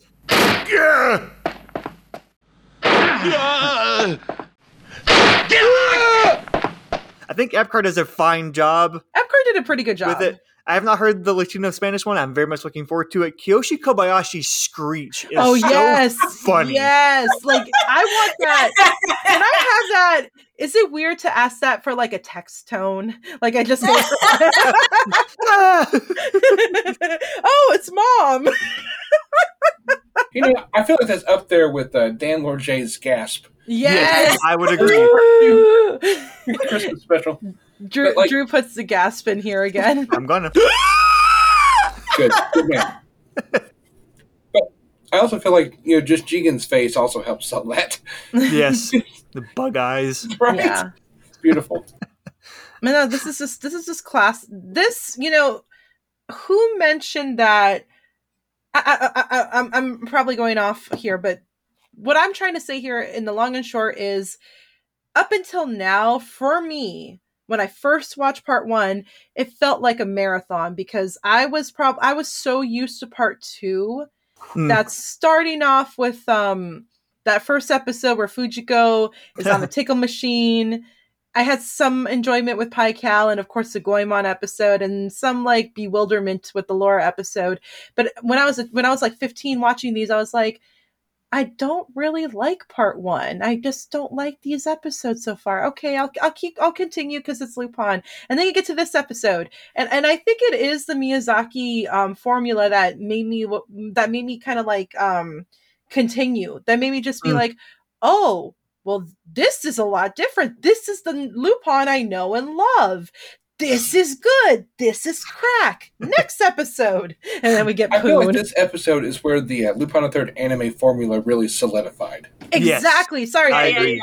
Thank you The for tone putting it into specifically. words. Yeah. Thank you for putting it into words for me, Chris. But yeah, tone, like Drew said. You know, I think maybe this is why this is my favorite part 1 episode, because it feels so much like part 2. Agreed. It's like this is on par with me also with the Kyosuke Mamo episode because of how that one resolves. Oh, I cannot wait to get to that one. Me too. Oh, I'm going to go hard on that one. I love that episode. The original manga story is really good too. You know, I'll also agree. I think this is like when it really does find its footing, because I'll admit it, with the exception of the first one and the third one, I love the Osumi episodes, just how kind of like strange and like melancholic and kind of like dark they are. There's still humor in it, but it's not like overtly wacky. But I love here where, like, obviously though Osumi like quit, got fired, left various episodes in like different stages of completion, and you get this weird mix of the Miyazaki Takahata like lightness and some of that harder edge, which honestly is kind of my favorite. Like, that's like my favorite tone for Lupin in general, which I think that might be like why I love part 4 so much, is because it kind of has that. There's a little bit of that harder edge to it, but it's still the goofy shenanigans. I agree, because it's goofy. Obviously, like, the Lupin that we know and love is goofy. But also, like, they're criminals. Exactly. And like, I feel like that's what works about Monkey Punch's manga as well. Yeah. Because even in his most, serious, dramatic chapters, like there's one in Shin Lupin called "And the Rest is Silence." Oh, I love that one. Right?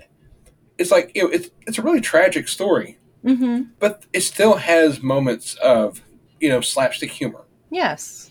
And honestly, I think that makes the ending, hit harder. Or Hell Chaperone, the one that got adapted into a early part 3 episode. Oh, yeah. Yeah.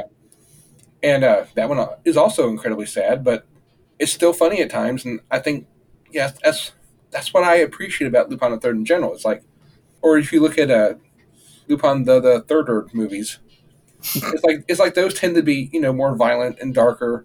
And at the same time, whenever they try to be funny, it works. It doesn't feel jarring or out of place. Yeah.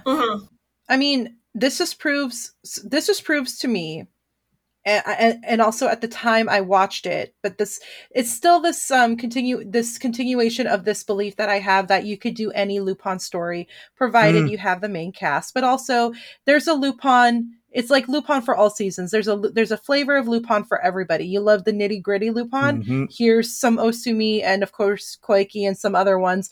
You love the more lighthearted, humorous Lupin. There's Miyazaki, and then there's part 2, and then there's all of it. Like, Lupin has several jackets. Lupin has several tones. Some may like it, some may not. I also bring up the fact that we discussed this when we were talking about that one part 6 episode, and we were like, we prefer our Lupin Tom and Jerry as opposed to Tom Clancy. But I also can say that I do enjoy some of it. That's a good description. That was Chris who said that. I did not come up with that. I credit That's really Chris. solid, actually. I don't remember saying that, but it sounds like something I would have think said. that night you were a little tipsy. Could be. This is like, But the long and short is there's a Lupin for all seasons. I don't mind either one, but I noticed with part 1, I was more, because I did like some of the Osumi stories, but I was more of a Miyazaki Takahata fan. I don't know why I feel ashamed to admit this, but I really shouldn't be. Nah, sure. Because I want to be edgy, okay? I want to be like Pai Cal with the side hair. I want to be emo boy, edgelord. Nah, it's not that special being an edgelord. I thought Sisyphus was the edgelord. Sorry, go ahead. Nice. But yeah, no, I think that's what solidifies this episode in terms of the rest of the series as a whole. Also, yes, I agree. Goemon is still mildly a Chad. Somebody's finally sitting him down and talking to him, probably Lupin, and the Chad is starting to slowly edge out. Speaking of edge. But then he just shows up, as we discussed on our holiday special. Oh yeah, he just suddenly appears. Yeah. Not only does he just show show up like through the episode. He literally materializes in one shot at the end when he like saves Jigen's ass. Like he just pops into frame, and you're like, oh wow, he actually materialized. Oh, it's you. Okay, see, I think what happened was is that Zenigata got all the animation budget. They didn't have enough to actually animate Goemon entering the room. Yeah. Yeah, which is the logical explanation, but like it is so fucking funny. Think about it. Someone's like, yeah, just materialize Goemon, it works, trust us. Want to add like a pop sound effect to it, like like just it's just like I'm needed. It's like, Goemon's fast, right? Yeah, how fast? Fast enough. Well, and the clear explanation is that in a lot of ninja stories, like in Naruto, ninjas do have this technique where they suddenly appear out of nowhere. Yes. And sometimes you can never pinpoint what Goemon is. Yes, he's a samurai, but he's known to have ninja tactics and moves. Well, his ancestor was a ninja. Exactly. Or he's depicted as such in pop culture. And ladies and gentlemen, and anybody else watching or listening, Emma was literally ROFL. Literally. Emma, are you okay? The image of that happening multiple times in this entire franchise because he just shows up, which is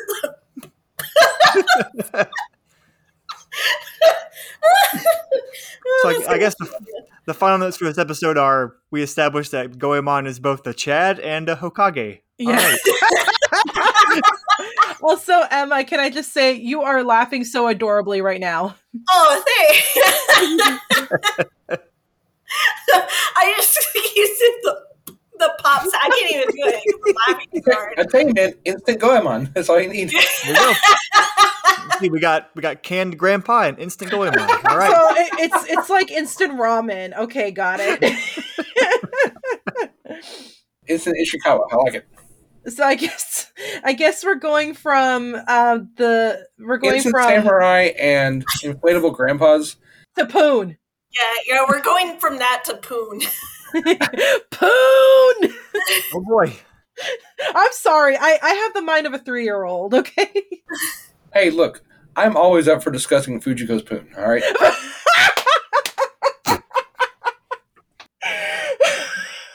And I also feel like repeating the joke I made last time. If Fujiko is lying in a bed calling out for Poon, it's dramatic. When I do it, it's pathetic. That doesn't seem fair. Oh, that's new levels of self-deprecation that not even I could do. Nope, that's how I roll, man. 年々坊やの住む里は木枯らし吹いてる山の村会いに行けないままだけど真っ暗濡らして見る夢は抱いて寝かせる夢 So I guess that officially means we're moving on to episode 9. A Hitman Sings the Blues. This is the last episode with the sole director credit given to Masaki Osumi, but it is not the last of his work we'll see in the series. And it was written by Toru Sawaki, who previously wrote One Chance for a Prison Break, and was storyboarded by Masahiro Sasaki. The successful heist of a microcomputer design hits a bump when Fujiko encounters Poon the Hitman. Take all those, insert laughter here. Her old partner in crime. Fujiko takes a bullet and needs surgery, but Poon holds her hostage in their hideout. Now, Lupin must find a way to save her life before it's too late. So on that note, bestie Emma, how do you feel about that Poon? I love this episode, actually. Lupin having to basically go all out to save her and stuff just makes my heart sing. Poon. It's hard not to laugh at that name. Poon also just looks straight out of the 70s. Mm-hmm. Just You like a time travel, basically. If you forget where you're at, like watching this series, like when it was created, just look at Poon. He's a good time capsule. Yeah. And they like that pencil thin mustache. I just hear the Jimmy Buffett song play when I see him. I mean, would we? I'm sorry to keep adding more to the dirty humor, but would we consider Poon's mustache the literal porn stash of the 70s style? No, I don't consider the pencil thin mustache the porn stash. Okay. That's me. Okay. That's my, of the 70s, 60s, 70s. I don't consider it. Okay, see, for a second there, I thought you were saying that you were the porn stash of the 70s. Me, myself? Do how you phrase that. Indeed. Good to know. Watch that be her new Twitter handle, the porn stash of the 70s.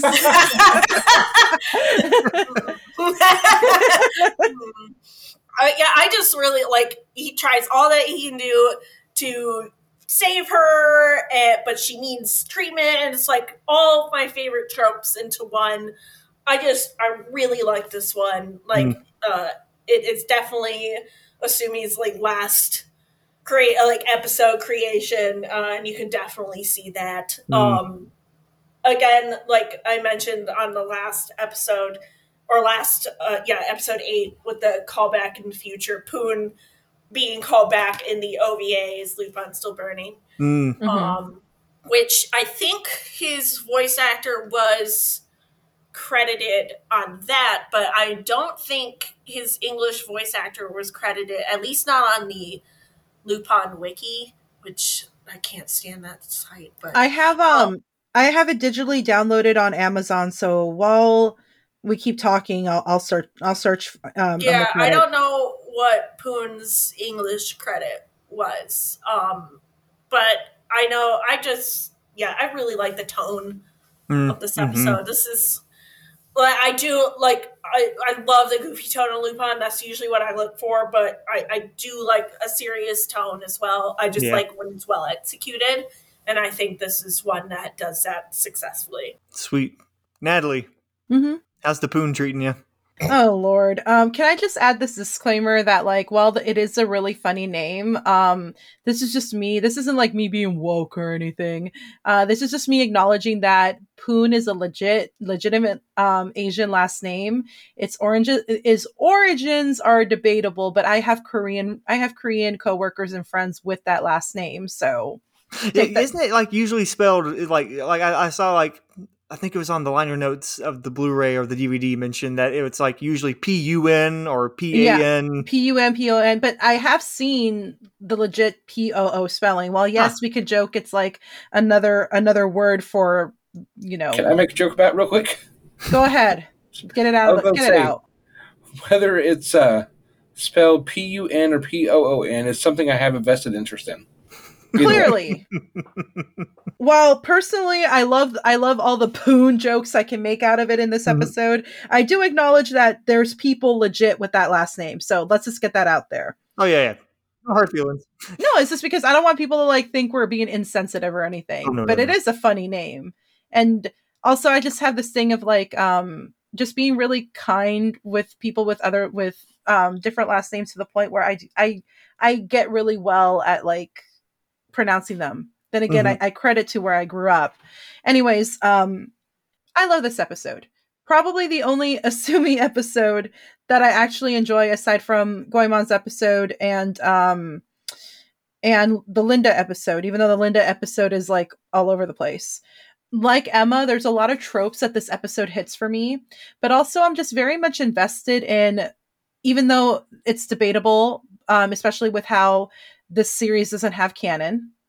It's debatable. I'd like this little nod off to Fujiko's past and connections that she's made in the past. And it makes sense for one of those connections to be a lover, because not just of how beautiful she is, but also of how men are just attracted to her. Powerful men indeed. And Poon is definitely a time capsule. I kind of do see it as a porn stash, but also it kind of giving me like legit Shaft vibes with the coat and the glasses. I don't know why, but yeah, it's this whole thing of like Fujiko and what is her feelings, what is her inclinations with men, because like with Lupin at the time this episode came out, there was no set like is she Lupin's girlfriend, is she Lupin's rival, is she Lupin's lover, what exactly is she? And then of course you have my trash with like Pai Cal, where Chris helped me confirm that, yeah, Chris and Emma did help me confirm that like, yeah, Fujiko does have some deep-rooted feelings with Pai Cal, and it's especially telling in Return of Pai Cal, with the alternate ending of her comparing herself to Orpheus and him as Eurydice. Insert Hadestown reference here. Oh no, every time I think of them as a couple, Fujiko and Pai Cal, Wait for Me from Hadestown plays for some fucking reason, because of that stupid connection. Anyways, yeah, you could tell this is an Osumi episode, but I think by this point, and this is where I'm getting to with like the change of tonality and how we're getting into the Miyazaki era, you do see that something must have happened for Osumi to be like, I'm gonna tone down on some aspects of what I'm doing with the franchise here, because you could tell it's an Osumi episode, but it isn't as strong. You know what I mean? Mm-hmm. I actually do have a bit of an explanation for that, but I'll wait. Okay. No, why don't you just tell me? So this one, like, I don't know, like, how many more details of it were changed, but, like, I think this one was supposed to be a little bit more hard-edged than it was. Oh. Because, specifically, you know, the bit near the end when Lupin is shooting, like, you know, the bamboo stalks into the wall to give Poon the tools, but also to distract. Well, you know the bit where he fires the one bamboo pole like above the window, and the guy reaches to get it. What it was originally supposed to be in like under Osumi was Lupin launches another bamboo shoot and impales the guy. Oh, Jesus Christ! Okay. Yes. So I believe that's what happened in the manga version. Also, that was in the manga. Yeah, it was. Okay. Yeah. So and I also know that I don't think I've read that story. What volume was that in, Chris? For the Tokyo Pop translations. In Weekly Manga Action, it was chapter 82. In the Tokyo Pop version, it was chapter 79, and it is in volume 9. Yeah, I don't have that volume, so it's really good. But I'll talk more about that version. Mm-hmm. So I almost wonder if that like if had Osumi like had the changeover not happened, if it would have been a little bit grimmer, because also there's the whole segment at the warehouse, which is allegedly all done by Miyazaki and Takahata. You can kind of tell in the character designs, like there's a little bit of a shift. Yeah. And a jump in animation quality. But like specifically the bit where when Lupin and Jigen escape, like it's a pretty like violent thing that happens where Jigen literally shoots two men dead, but it's animated so comically that you're like, so there's Miyazaki taking, I guess what was like a script they couldn't change too much and adding a goofier touch. And I wonder like how much more kind of harder edged it would have been if Osumi had like not been gone. Yeah. Right. Well, to finalize my thoughts, yeah, Poon. But also I have it here. In Is Lupin Still Burning, the OVA, it was Keiji Tang who voiced Poon. Okay. Nice. Our boy. I can't say for certain if it was him in the dub, but the Latino dub made Poon sound like he came straight out of a Mexican soap opera, which is fitting. Yes, I was like, please tell me it comes out like it does, and I think it's just because of tone. I don't think it's just because the actor was like, let me play him like a soap opera protagonist. No, I really do think it's because of the tone. Vanessa, pasamos tantas cosas juntos. Tuvimos momentos de peligro, muchas misiones riesgosas, pero también momentos de felicidad. No te he podido olvidar. Y por eso es que no paré hasta encontrarte. Y ahora no te dejaré ir de mi vida. One of the things I love about this episode is those really sweet and sincere moments with Fujiko and Poon of like them remembering their past together and him tending to her while she's injured.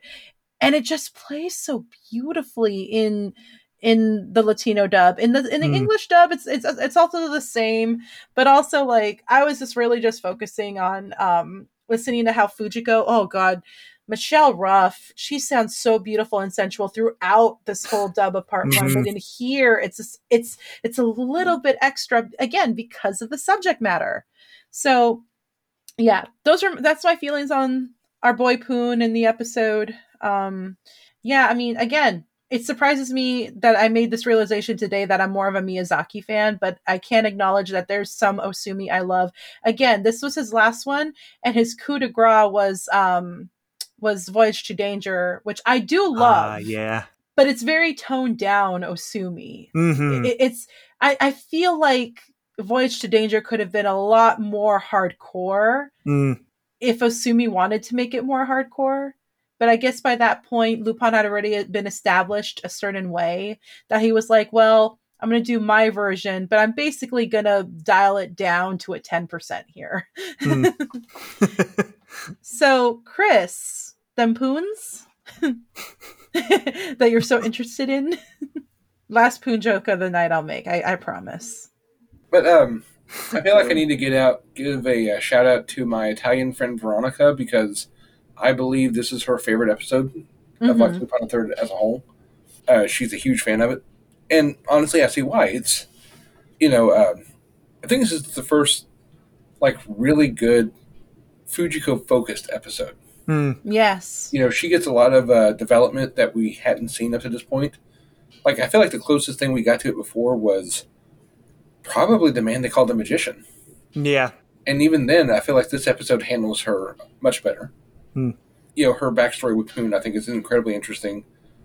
It's really compelling. And, as we alluded to, because this is my thing, damn it, this is adapted from a manga chapter, which I feel like, if memory serves, most of the stuff involving Fujiko and Poon's backstory was invented for the anime. Like, the manga story begins with Fujiko sick with a burst appendix inside Poon's hideout. Ooh. Yeah. And so either way, the basic gist is the same. Lupin's having to deliver surgical tools.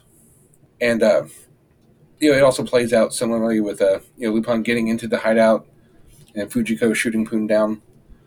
But the anime does add, like, a few touches that I really like, such as Goemon's incredible flute playing for dramatic effect. It's like, I know it sounds silly saying it out like that, but I think it's done incredibly effectively in the episode itself. Although I do feel like it's like a little... We also get to see Fujiko dancing again. And I understand this is her episode. She still can't dance. It's like almost the exact same dance as the pilot film too, isn't it? It's like it's very close. It's very similar, and it's still not good. And I seriously doubt it's an intentional characterization choice, but I love how consistent it is. Like they don't. I can guarantee they didn't intend for Fujiko's lack of dancing ability to be a consistent character trait. It just somehow ends up being so. Can I add on to that?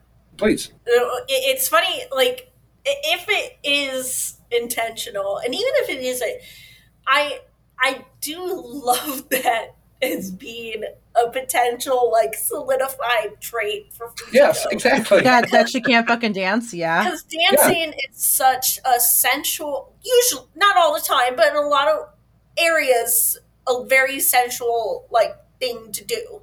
And it's very, like, it requires a lot of practice, it requires a lot of talent, and overall hard work, but it's, like, very graceful and beautiful, and to have somebody who's very, like, the epitome of sensuality, grace, beauty, all this other, and vision, to not be able to dance.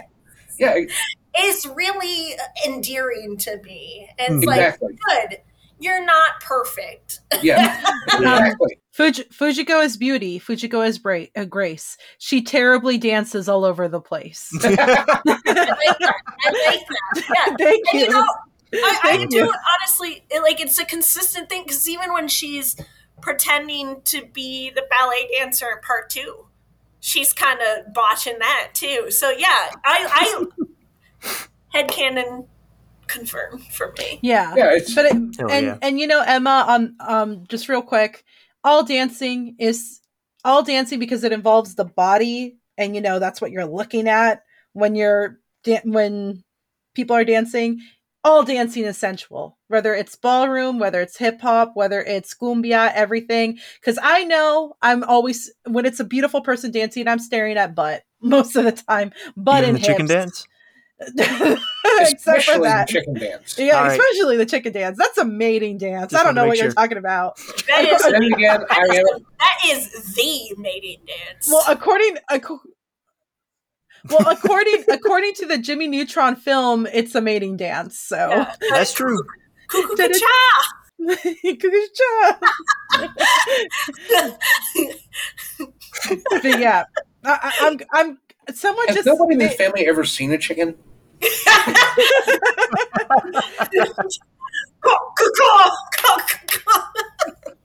Just side note here, my aunt, when I was living with her, had pet chickens that when they started pecking each other until one of them died, we actually had to cook them. So yeah, I know what a chicken looks like. Yeah, hardcore. Yeah, the pecking party. I think that was referenced in One Flew Over the Cuckoo's Nest. Anyway. But legit, someone make me a sticker or a t-shirt that just has Fujiko terribly dancing that says, "She is beauty, she is grace. She terribly dances all over the place." I'm drawing. Thank you. Anyway, Chris, did you have any other thoughts on this? Since I took it away, I'm sorry. No, it's all good. You know, turnabout is fair play. I jump in and cut Drew off all the time. So hey, I don't even notice. This is why it's literally a podcast with friends, and friends do this. Hell yeah, I love y'all. Me too. Aw, gay.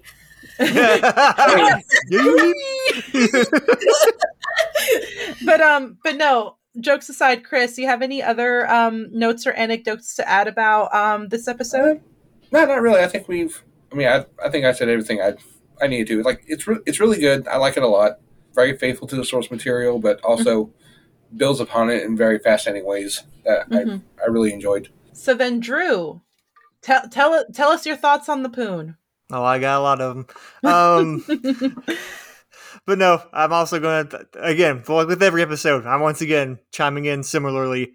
This is, I don't want to call it yet because honestly, I have not rewatched the back half of part 1 in a long time, which is why I'm actually very excited to get into these now. But this could be a top fiver for me as far as part 1 goes, because I think this is like the epitome of what I love about Masaki Osumi's episodes, just that kind of melancholy, like Natalie mentioned, and Chris brought up too, like that very like lived in feeling of like Fujiko has like a palpable like backstory. Like she has like this whole untapped history we're just getting like a little glimpse of, which is really nice. And you add that on top of, as I mentioned, I'm going to mention it now, but as I mentioned earlier in the episode, that weird sense that part 1 has of like a real sense of place in all the locations you go to. Like the wharf at the beginning of this episode, like, you know, I think am I using the right word? Wharf, or like a bay or whatever. Yeah, wharf, bay, pier, whatever you want to call it. The pier. That's pier. A better word. Like, pier. The opening at the pier with like that sound design, and there'll be like these shots that slowly pan across and give you just like this real atmospheric kind of, again, like a real palpable sense of place. Or at the end, at that cabin that Poon holes up in, and Chris, you mentioned that scene where like Goemon's just off in the sunset playing his flute, and you get these shots of like, you know, the vista there. You add that with like this backstory, and there's just, I don't know, there's this real kind of tangible feeling to part 1 with like the detail in the drawings, and I'm getting really weirdly esoteric, but like that's what we're here for. That's what we're here for. You're picking up what I'm putting down. And I hope. I don't know if I'm picking it up. No, I'm picking it up because you're not wrong about how visually stunning they present these episodes in part 1. And the way you're just describing it, I wish I talked about it now, but it does remind me how the setup takes place. We were talking when we were doing the Christmas review, our Christmas episode about Breakfast at Tiffany, Christmas at Tiffany sort of thing. And Chris mentioned how part 2, how it just, because, at that point, the stories aren't set in Japan. Most of the stories are set all over the world. And how part 2 just grips you with like the setup of the countries and the cities that they're in. Part 1 grips you with the stunning visual art of not just the setting, but of like where exactly, like topographically or physically the gang is, whether it's mountains, cherry blossoms, hills, flowers, you name it, sunsets. Piggybacking off that too, I think, Chris, the way you described it in the holiday special, which will be really funny to reference it in this, because I think this will come out like a month or 2 after the holiday special. It's like, hey, remember back then? But I think you specifically say part 2 has that feeling of like, oh boy, where are we this week kind of deal, which I love that, the kind of globe-trotting thing. Whereas in part 1, you're like, oh, I am in here, like wherever I'm at, I am now in this place, and like kind of like just living in it for a bit. Struggling to find the words for it now. With part 1, I feel like you get like a better sense of place, I think, because like with part 2, you're more like just visiting all these locations, but whereas in part 1, the whole thing is set in Japan for the most part, and you feel more settled in, I think. Yeah, that's a good way to put it. Yeah, I feel like we don't get a lot of that anymore with the more recent adaptations of Lupin. I mean, even in something like part 5, where they are traveling all over the world, you get glimpses of it. You get moments like, I'm thinking, like, honestly, I'm remembering the Padar episode, or the Padar storyline, where they actually go to Padar, and you see the little things like the markets, their use of technology, and the half-assed sense of humor. All the cultural touchstones. Yeah, and the separation of the different areas, kind of like a case system almost. But yeah, like, oh my God, give me back some visually stunning Lupin. Well, see, I feel like part 4 really handled that whole, the whole thing where you really feel settled in with the setting. Well, yeah, because they really marketed off the fact that it's in Italy, to credit the fact, hey, Italy's one of our biggest fan bases outside of Asia. And it was a co-production with an Italian animation studio. So. Yeah, which is amazing. And also, I think I will always joke about this, but it introduced people to a country that not many people are aware of, San Marino, because a lot of people. I say this as a historian and a geography nerd, but like when I meet Lupin fans who are like, yeah, I loved it when they were in that city, San Marino. I'm like, oh, honey, no, that's like calling Dubai a country. No, baby, no. San Marino it's its own country inside of Italy. Italy loves having little countries inside of itself, aka Vatican City. Let's see, but another thing about this thing, Chris touched on this as well. Like, I also agree that I think this is a really the first solid Fujiko-centric episode that we've gotten so far. And I was trying to think exactly how she put it in the video, but there's an element that Delaney Jordan brings up in her Mystery of Mama video, which I hope by the time this comes out is back up on YouTube, because it should be. It is back on YouTube. But she mentions this aspect of Lupin and Fujiko, of how, like, obviously there's like love there between them. But I love the interpretations of like, it's there, but neither of them are ever going to come out and say it explicitly. Like in this episode, they go out of their way to not do it, which is just such a fascinating like dynamic between them. Like, where was it, like they're driving and Lupin says that, like, it's almost like none of your betrayals ever happened. And Fujiko's like, it's almost like I'm in love with you. And even like there's a bit where Jigen asks, like, Lupin, just drop it. That woman's betrayed you countless times. Don't you dare say that again, Jigen! Wait, did you actually fall for her? Don't be stupid. Who'd fall for a woman like... But like, I just love that aspect of like the very like apparent love between them, but neither of them are ever going to like come out and admit it, because the moment they admit it, it like stops. It's over. The chase stops being fun, Yeah, and the thrill is gone. Which not to get too derailed, but I love that in the final arc of Part 5. Like that. Thank you. When they touch on that, where like you get this like weird tension, but like I feel like it's kind of like the natural progression where you get like this tension between them, because there was this moment in time where they slowed down, stopped, and admitted it, and it stopped being fun, and that causes a rift between them. Man, I can't wait to get to Part 5 at some point. I just remember like watching that and Ami asking like what broke you apart, and Fujiko just saying nothing. Yep. And like that really stuck. I was like, at first I was like, oh, okay. It took me a second. It's like so register what that meant. Like it would have much deeper meaning. Well, not to derail from the topic at hand, but it's very much on the perspective of the audience and what is your belief, what is your stance and or belief or your feelings towards intimacy. And I'm not talking about intimacy like sexual intercourse. I'm talking about intimacy in relationships, because there's so many different levels and dynamics to it. And for some people, affirmation is literally just telling the person, I love you, I care about you. For some other people, it's acts of love and care.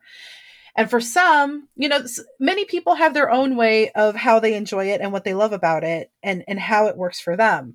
For Lupin and Fujiko, they don't need to say outright, like insert the Vine here of I love you, bitch. I ain't ever gonna stop loving you, bitch. Like they don't need that. They really don't. Because for them, it's the thrill. And you bring up Part 5, and it just reminds me of the moment where Fujiko in the Gilded Cage is talking to Ami and talks about how like they tried living a domesticated lifestyle. It got to the point where they're doing all the things that normal couples do, and the novelty of it wore off, and they realized for them their dynamic works. And that's a lot, for me as someone who still doesn't really have a good concept of romance, long story, that's something to admire of. Even if it is fictional, just these two people who do have these feelings for one another don't need to say it outright, because they already know. And for them, it's really like the thrill of it. And that's the exciting part, which brings me back to this episode and how it ends. But also, I feel like Fujiko finds these partners that she cares a lot about but she doesn't need to say outright that she cares about them. Paikal, again, she compared herself to a Greek myth in Return of Paikal. And, and with Poon, you see that love she had for him, but I don't ever once heard or saw this whole thing of like, I love you. I have deep feelings for you. So yeah, you bring that up and it just reminded me what I do enjoy about the relationship dynamic between Lupin and Fujiko. And yes, I still consider them canonically married after Part 5 because, they solidified their relationship right there after he threw off the mask and she ran out in the wedding dress. So the end. Divorce is a long process. And an expensive one too. I don't see them. You also have to stay in the same court system. They're not gonna stick around physically. No, for them, again, what they have for them works, and it is working. And I still see, there's still the polycule element to it. So she has her flings with Goemon maybe once in a while, maybe Zenigata, but maybe Jigen. There, I said it. Yeah, no, I love it too. Porque no also like Fujigen truther. Yeah, no. Porque no, not Porque no los dos, but Porque no all cinco. Polycule. Why not? Yeah. But we're getting into some very kind of deep philosophical character work. So I guess this is the good time for you to mention that it's very funny that Poon mentions that he and Fujiko were the golden pair. Oh Lord. Okay, yeah. Something funny about a character named Poon just saying the golden pair is very funny to me. That's that's a little presumptive and a little grandiose of himself. Like that's very much like you're with your long-term girlfriend and you think it's gonna work and it's gonna work forever. Oh yeah, we are the OTP. Yeah, OTPs do not call themselves the OTP, honey. You're compensating for something you're lacking. I said I was okay. Look, I admit I was wrong. All right. I won't spend too much time on it. Since we're on Poon, I also think Poon's just a fascinating villain because, he's a bit of an asshole because, like, my dude, you can do more than just hole up in a cabin and be like, I don't know what to do now. I guess you'll just die. It's like, the thing is about Poon is that, like, he's an asshole, but he's a tragic asshole, you know? He's an asshole, but he's an asshole, but he's Fujiko's asshole. So exactly, and like the thing is that like he's so fascinating because like there is like he truly does care for her because you got the bit where his goon like starts firing blindly and he just straight up tackles him to stop it from happening. Like you can tell like this is the last this is the last thing he would want to happen, like this outcome, and it's almost like he doesn't. I don't know if he doesn't know what to do, but there's like I don't know like. What's your read on him at the end? Because I know there's a line of dialogue where he says like I'm not going without you or something. Does he like intend on just like he and her just dying in that cabin? Probably. And as someone who writes a lot of romance, and again, I consider myself an admirer of storytelling and tropes. Probably, it's very much that whole I can't, oh God. I guess you can honestly add the element of star-crossed lovers to it, but that sentiment is on his side because I really don't think Fujiko rolls like that only for one person and one person only because we've seen it time and time again. Lupin. Mm-hmm. And I got examples. Part 2 during the episode when he believes he's got a like Dr. Jekyll, Mr. Hyde persona that is killing people. Fujiko ties him up and she's like, look, if it's true, I'm going to kill you. Then I'm going to kill myself. Another Part 2 episode, the one that was parodying the villain as was like a Hitler parody that they took his toupee. And they were willing to die together, battling these Nazi stand-ins. So yeah, like I see her as doing the star-crossed lovers element, very ride or die with Lupin, but not with Poon. With Poon, it's one-sided. He's very much like, okay, we'll die together here then, baby. Yep. I'm pretty sure in her head she's thinking, no, I'm good. And I'm actually glad you said, like, you literally took the words out of my mouth there. Like, it's Poon's is a very, like, one-sided deal, because by this point, Fujiko is, like, you can tell, like, there's still, like, feeling and care there, but she's moved on at this point. Yeah, and like, clearly. And that's healthy in any relationship, not, putting myself out there again. I do, my ex was my first true love. I had 7.5 I'm not going to say how many, how it was, but I had 7.5 years with him. Great moments, not so great moments. But I don't, as much as I'll say, I'll complain here and there, my feelings towards him is very much like, I love you, I still care for you, but I've moved on. And that, like, makes the whole thing with Poon, like the tragedy really sets in at the end when he dies. Because, like, he doesn't even like pick up on that until literally like his final moments, which I'll also point out, no disrespect to anyone who worked on the dub. I think the dub line for that scene kind of sucks because he says, "You fell for that guy," and then falls dead. Whereas in the original, like in the translated subtitle version, it's just simply, "You love him." He just dies. It's not like a question where it's like, you fell for that guy. It's more just like the realization and then he dies, which I think is a little more profound. I think the Tokyo Pop version of the manga handled that line a lot better than the dub did as well. Yeah. Because Lupin admits that he is in love with Fujiko. And then Fujiko shoots Poon. And the last thing he says is, "I see you love him too." Exactly. Yeah, so much better. It plays a lot better when it's like a statement of him like, affirming it to himself and not like, 'cause he sounds even more pathetic in the dub where he's like, you fell in love with that guy? You're like, oh, rip. which is a very ex sentiment. I feel like if you still hang out with your ex and your ex looks at who you moved on with and they look at that person like, oh, really you replaced me with that. Yeah, it's like that one line from A New Hope. You came in that thing? Sorry. Like, obviously Poon's a prick, which but like, I don't know. Oh god, too much train of thought there. But like, I don't know, like when he's obviously like, I'm sorry, that took me 3 fucking seconds. Yeah, I was just gonna say, we're doing some serious anatomy lessons here on Cybers and Cigarettes because we have dickheads, assholes, and Poon. Exactly. And pricks, shoulders, knees, and toes, covering all the bases. Well, this is what I say when I get ready for word: head, shoulders, jeans, and jorts. Jeans and jorts. Yeah, no, him dying saying like, oh, you love him, dies. You're like, oh man, that's kind of a bummer. Like, you're an asshole. That's a bummer. Whereas if it's you fell in love with that guy, you're like, oh, I'm glad he's dead. Go to hell.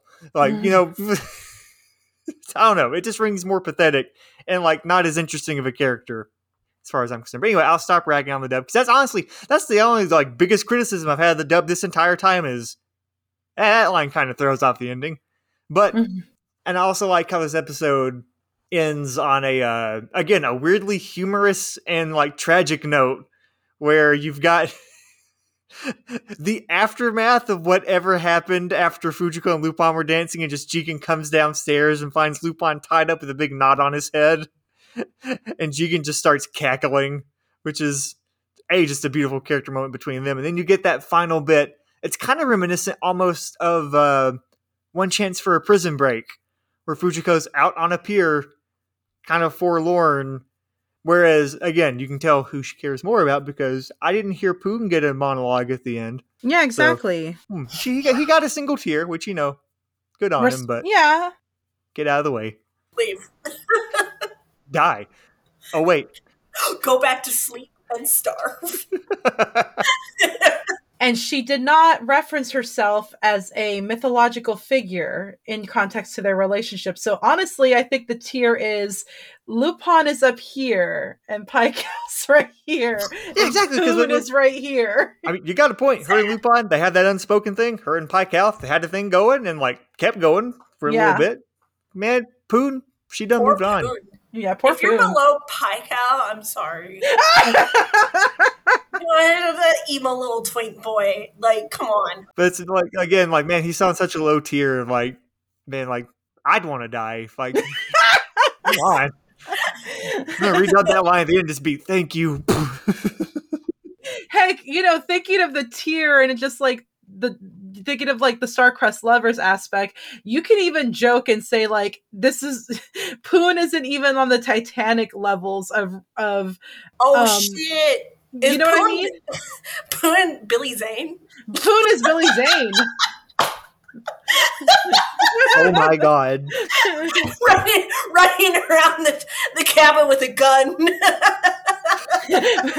Someone just edit that scene, superimpose Lupin as Jack, Fujiko as Rose, and then Poon as Billy Zane. Just like, I hope you guys enjoy your time together. I've written down so many drawing ideas from just this episode. Wonderful. Hey, high five, honey, high five. I have Jigen, if you give a mouse a cookie, Fujiko chicken dance, and Poon as Billy Zane. Respect.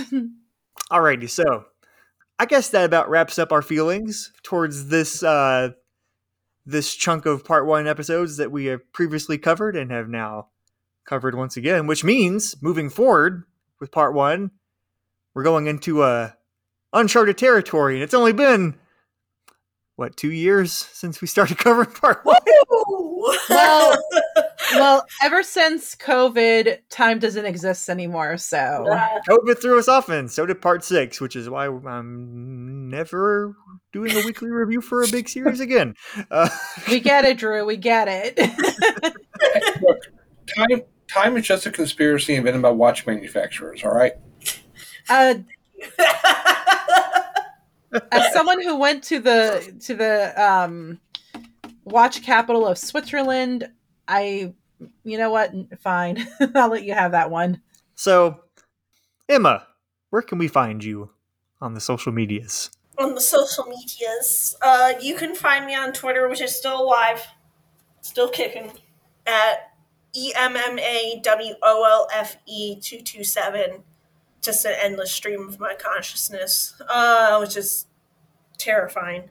I'm going to be under a blizzard soon, so I'll probably be posting a lot more than usual, and it's probably going to be insane, so keep watching.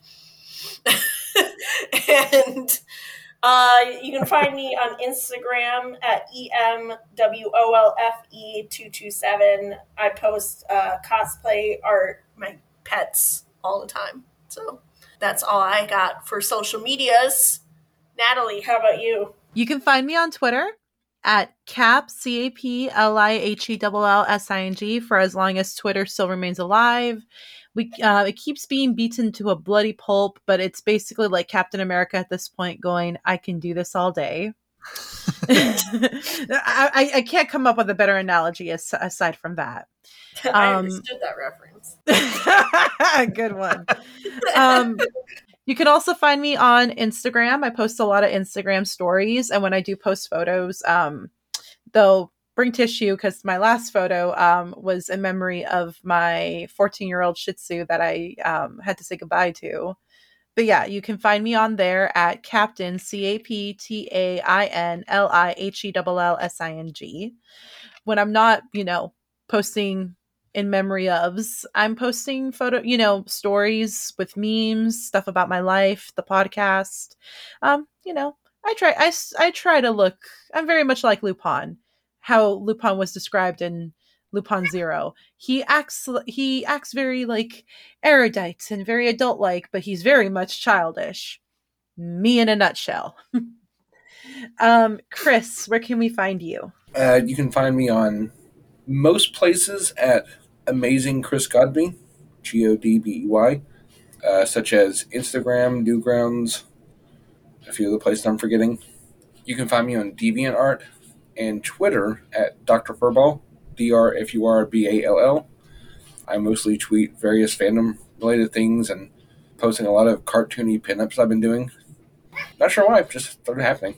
I'm also the author of the webcomics WeirdInACan.com and DrawOCoward.com.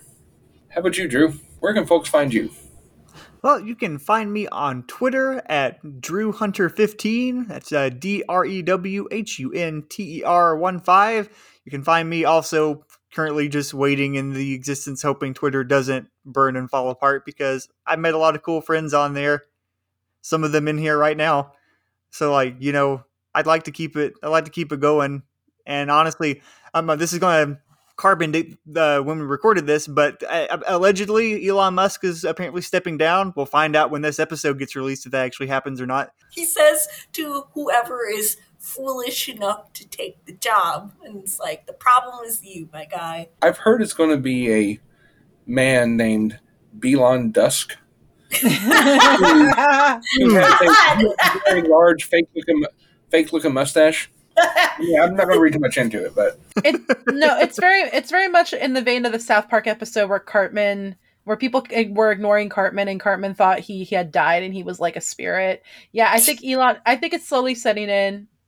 Doubtful, but it looks like it's slowly setting in that nobody just likes him, and he's just slowly realizing that. Drew said he was booed on stage, which changed the bell. That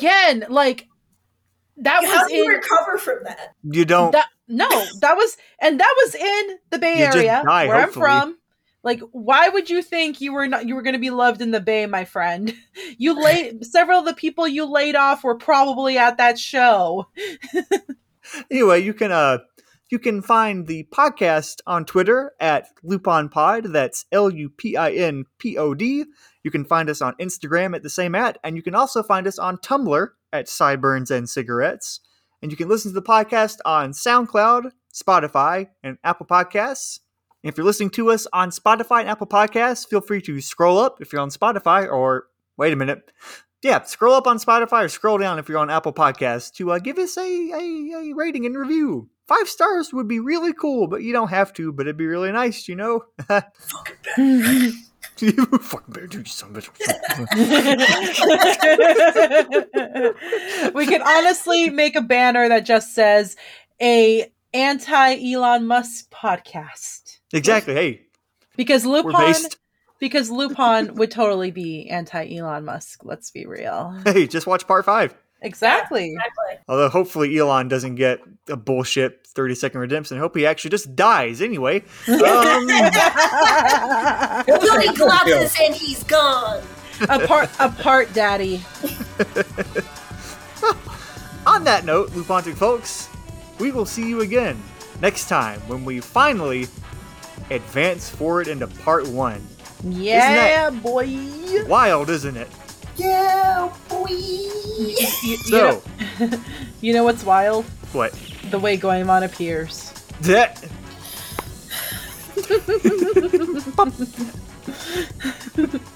And on that note, have a good night, Lupontic folks.